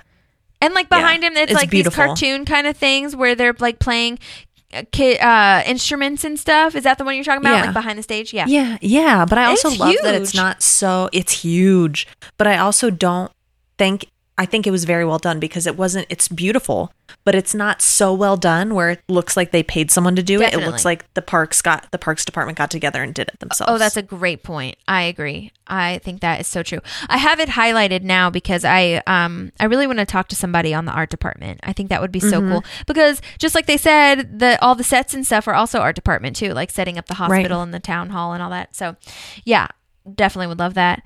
Down for it. Renata Ricotta is the name that Leslie comes up with. That's so smart to me. It's so good. Yeah. I love it. And so she got too extras. dark though. You said what? She got way too dark. Oh yeah. There was sauce everywhere. She bumped I'm like, her noodle. There was sauce everywhere.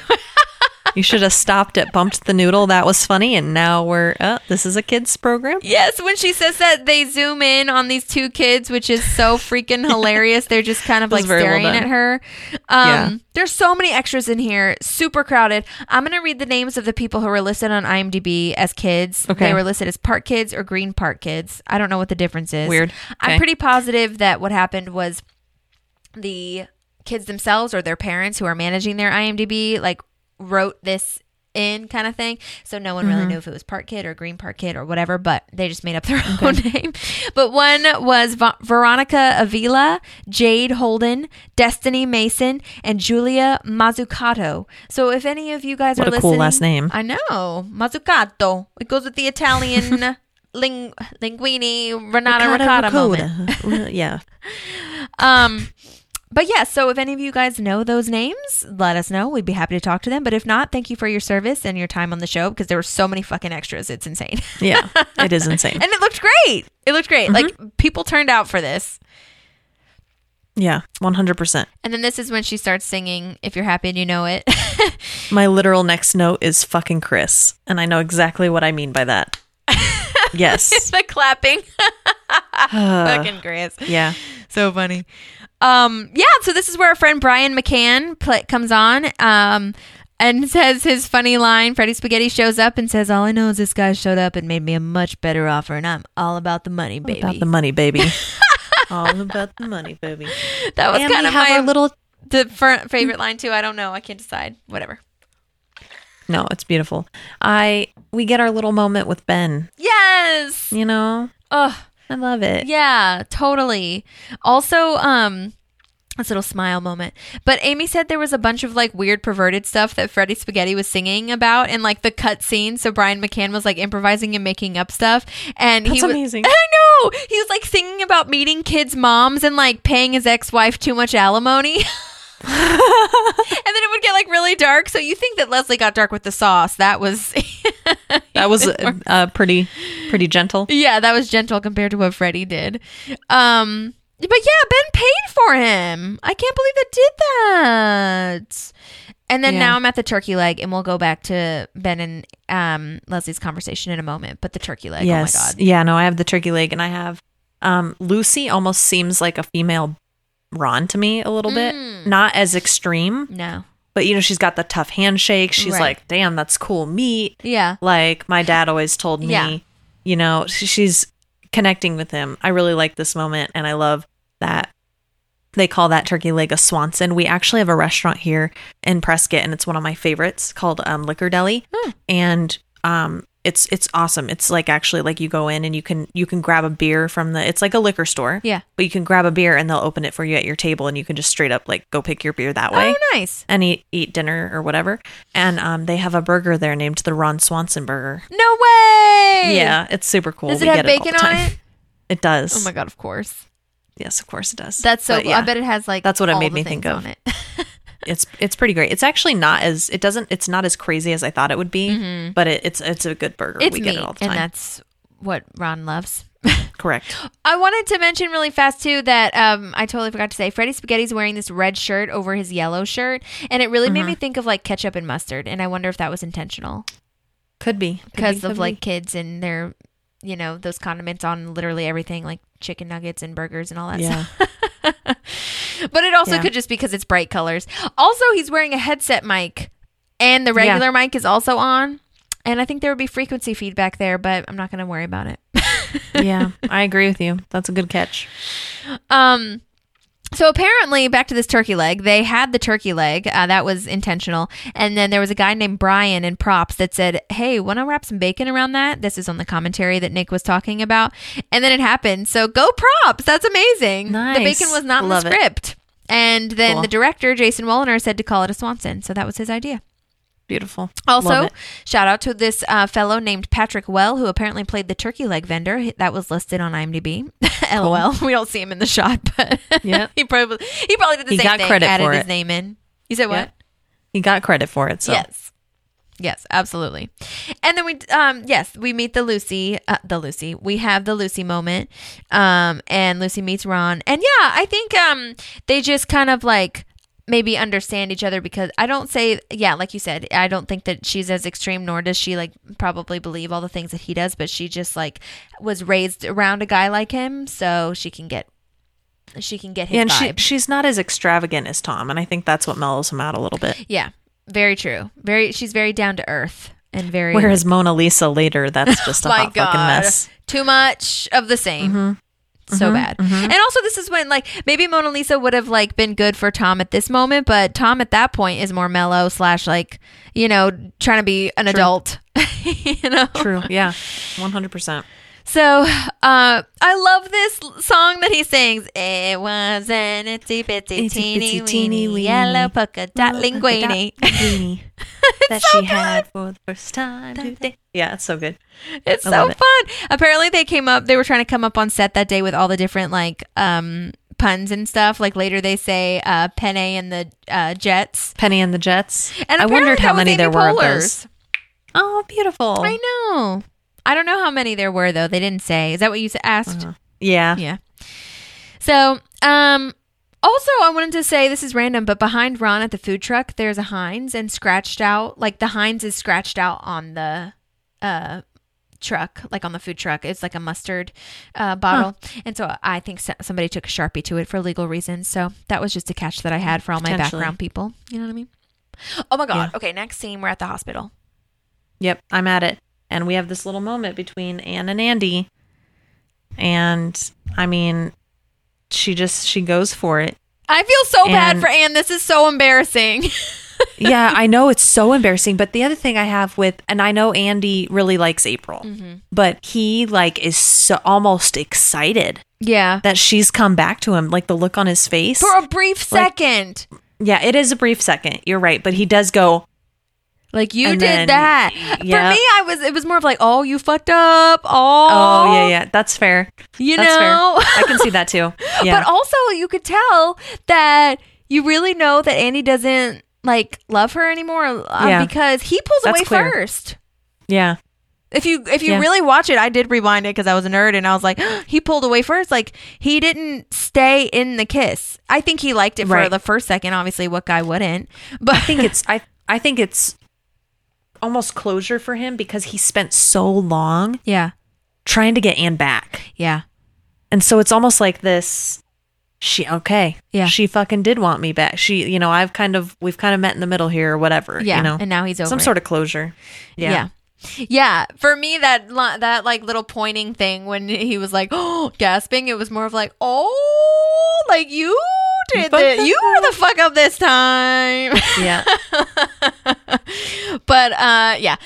And so next we've got I wanted to say before I move on back to the concert, Mike Schur said on the commentary that they wanted this kiss situation to be very delicate because they didn't want either of them to look like jerks, like one kissing the other even though he likes somebody else, and then one kissing or too many A's names, and kissing Andy even though April likes him. You know what I mean? So they just said that, and they just said that they were very delicate with it. And I think it worked well. I thought it was great. Yeah. I thought it worked really well. It was acted really well.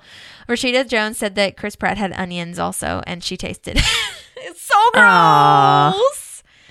Sorry to end it with that nasty moment, but also, why is she all of a sudden, she was at the concert and now all of a sudden she's on shift? Yeah. This is what I have to say about this. Now she's at work. Like, she's never at work in this fucking show. Yeah. And then now she's at work all of a sudden. Yeah. In the middle of the concert. Like, you'd think she would have, you know. Yeah. It would have been a day where she was there all day. I don't know. Yeah. I know. Well, maybe she had a later shift or whatnot. Well, just like when we talk about why she was there in the morning time for after April's birthday party at the Parks Department. You're like, wait a second. She didn't have to work, right. But maybe her shift started later. Yeah. I don't know. But it was nice to see that. And as far as like her working. But also so are you back at the park? Back at I think it's Ben and Leslie talking. Yes. He says he's not a monster. Because like Leslie's like, that was really nice of you. And he was like, well, I'm not a monster. I want the kids to have their concert. And in my head for a brief second, I was like, yes, you are a monster. At this point in time, yes, you are. Mm-hmm. I don't believe that you're not a monster yet. Okay. Well, and I think she does a great thing redirecting him and saying, can you just step back for a second and enjoy the fact that you've given someone a service? She is 100% in this job for the right reasons. Yeah. And you see it throughout this episode. Right. She's getting no benefit out of this other than the fact that she is serving her community. Absolutely. Yeah. Which, like, I gotta say, you guys, as much as I would love to be Leslie Knope, like, this is a character, okay? And you can't give all of 8,000% every single day. You can give a lot. Yeah. Don't get me wrong. But if she was a real person, that person would be burned out 24/7. Oh my God, all the time. Yeah. But this like, I feel like I do. Yeah, I think this is why we're so burned out all the time. Yeah. I mean, truly. So that's accurate. And we were talking about, I don't think we recorded this part, but we were talking about at your job where like you could take it down like to 90%, but for us that's like 100% because right now we're giving 150. You know what I mean? Yeah. So anyway, all right. So yes, we're back at there. There's a special moment, and also he says this is, first of all, we just have to point out this, which we've said it, but we just have to really lay down that this is like the start. Okay, this is when they're smiling at each other, they're goofing around. He says biggest service was getting you to stop singing because I love that line. It's so cute. And then she says, like you said, just enjoy that you did this for the people. Now, I want to share another commentary moment because it was so cute that they were talking about Ben and Leslie's like future. What's going to happen with these two? I don't know. Who knows? Because I'm into it. I'm so into it. Enjoy the fact that you provided a service for people, not a cut. A service. And they love it. That's a really nice moment for us. Because service was getting you to stop singing. When boys tease you, they like it. That's what my mom said. That made me laugh so hard when I was watching it the first time. When boys tease you, they like you. That's what my mom said. I love her. I love Amy Poehler so much. It's so funny. So now we've got Lucy asking if she wants to go to Anne's house to do some stuff. He runs so fast. Yeah. Again, this is like, they kind of talked about this in the commentary a little bit too, but I like was thinking this before that, where like both Chris and Tom have like wildly weird running, like quickly moments. You know what I mean? But at least, okay. I mean, I get it if you like running all the time for 10 miles every day or whatever, or however long you run every day. But at least Tom is like running to something, like to something pleasurable. Yeah. Every time I tell Ivan, because I like to run. It's one of my like mental health things. Definitely. And I fully support / get that. No, yeah. And you've always been supportive of that. And Ivan supports it too, but he always makes this joke. I'm like, do you want to go on a run with me? And he goes, from what? That's funny. That's a good dad joke. So, yeah, he makes fun of me a lot. He's like, why are we running if we're not running from something or to something? Oh, yeah. Yeah. But yeah. Anyway, I wish I was one of those people that loved running as a mental health thing, because the endorphins, and it's a full body workout, but can't do it. Yeah. But that's okay. No. I support people that do, so that's good. Yeah. Yeah, 100%. Everybody has their own thing for sure. Yeah. And I'm also glad that we got to see this running at the beginning, because apparently, is it this one? I have it written that this little scene also got cut in the original airing. I think it did, actually. I think it was just yes, it was just, I think I'll have to go back and check for sure. You guys, I'm pretty positive that I'm saying this right. But I think it was just her saying, like, do you want to go back to Anne's house? I think it was just that line and then him running got cut. Okay. But, like, the later part when Chris Traeger actually goes in, like, that's that so part good. Was I aired. have that written too. It's so funny. And then, oh my gosh, then April's visiting. April visits Andy in the hospital. And she said she's changed her mind. Yes, she was like, what I said was crazy because you know how she's doing that thing where she's like, oh my god, you're hurt and I could have lost you, so like I don't want to miss my chance. Yeah. And then they kiss, and then I do love that he's being honest with her. He does the right thing. He 100% does the right thing. And she runs out the door. Oh, she doesn't even wait. April! I love that. It's so good. And the nurse's face, whoever that actress is, when she gives the facial expression when he's like, I swear to God, dude, you better not kiss me. I love this lady. I tried to find who she was. I couldn't find it. So she must have been an extra, or maybe she just wasn't credited because she didn't have any lines or whatever. But I loved her. She made me laugh out loud, especially like where her glasses are down and she's just staring at him. Oh my God. Like, why would you think that I want to kiss you? Right. Apparently, a couple things. They did do a couple takes where, or maybe it was just one take where Aubrey Plaza said that she punched Chris Pratt on the arm, like instead of just running out. And I was like, oh my God, I'm so glad they didn't show that. That would have been bad for me to see. Yeah. And then Pratt said that he kissed this nurse in one of the takes. I don't know if that was a joke, but he definitely said he did. And I was like, that's hilarious. Oh my God. I'm just going to imagine that happened, even though like I hope that it was consensual. I'm sure it was. But or he prepped her at least. Yeah, that he prepped her. Oh my God. Because it doesn't really make sense because she was kind of far away. So I don't see how that could have happened like in real time unless they talked about it beforehand, but whatever. So yeah, I thought that was so funny though. This nurse is perfect. Dude, don't even think about kissing me. That was the line. I love it.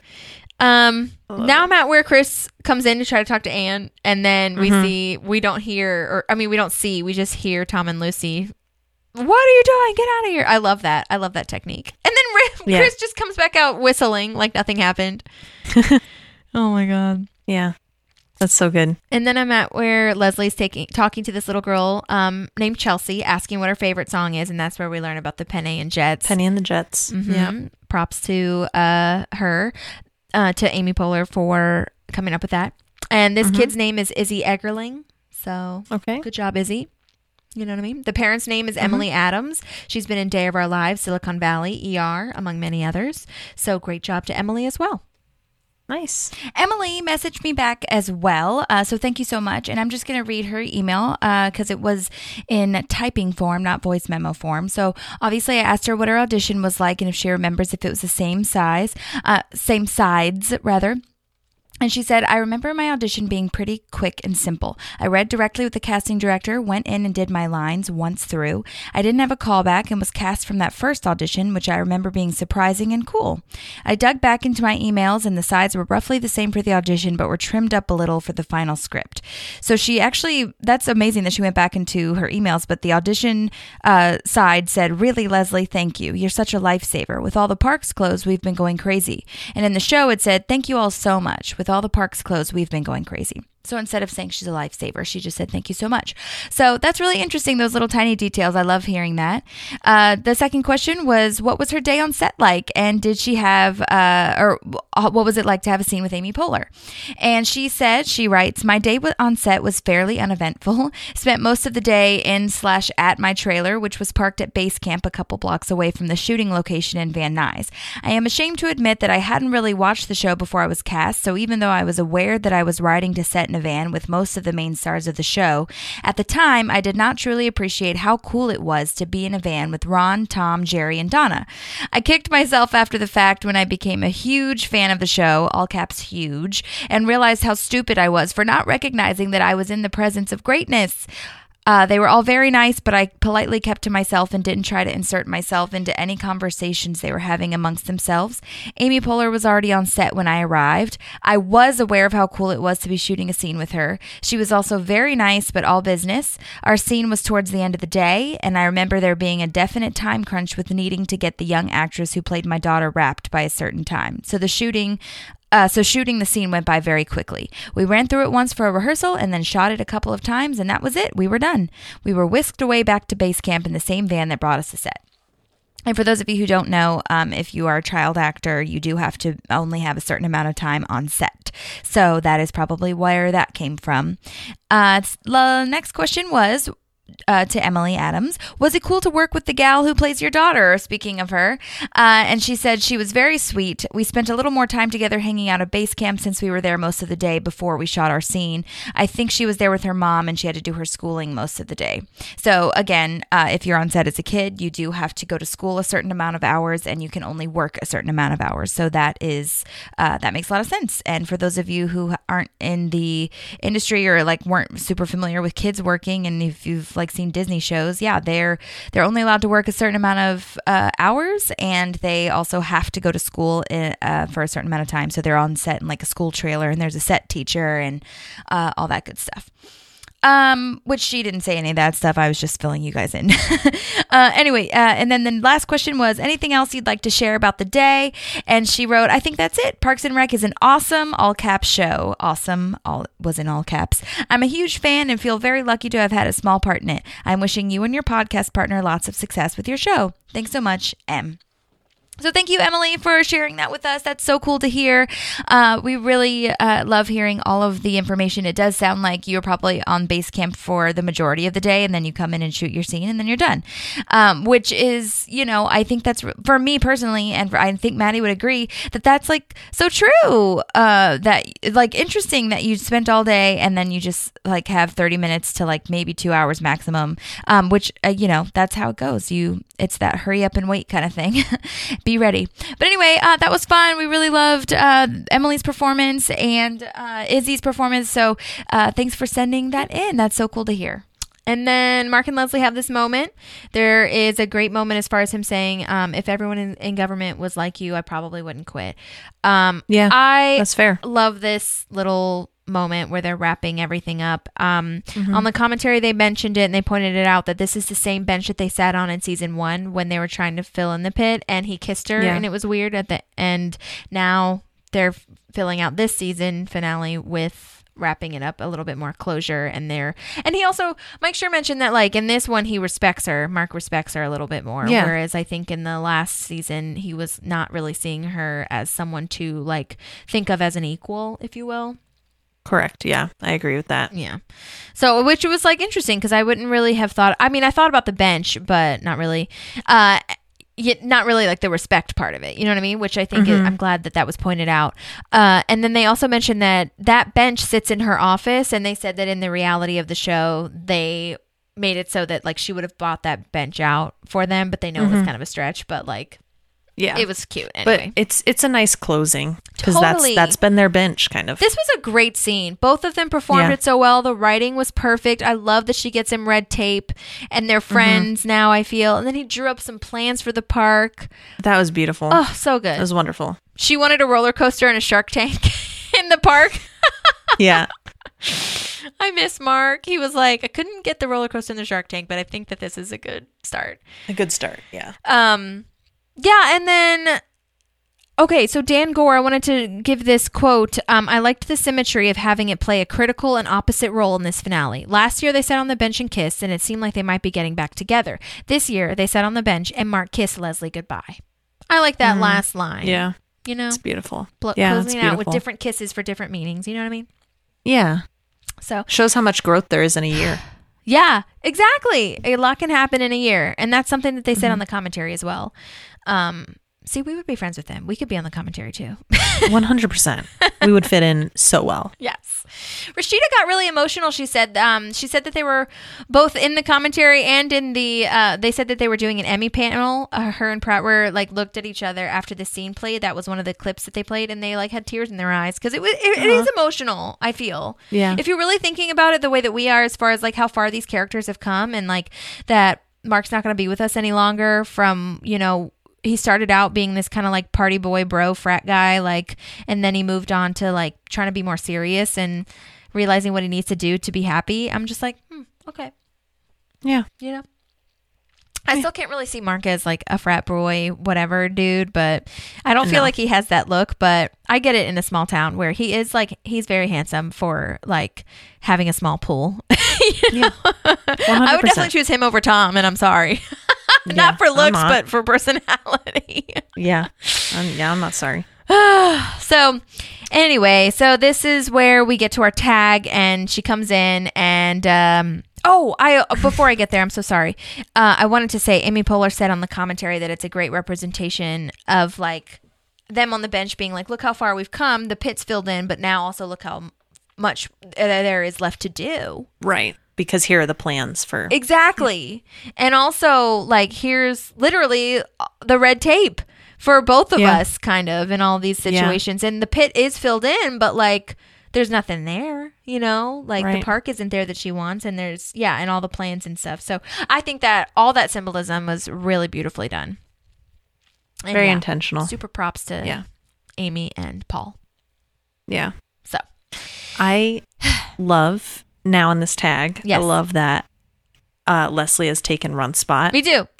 And Ben's face. Like he's accepting of it. It's you don't so think cute. he would be, but it's so He cute. smiles. His face. Yeah.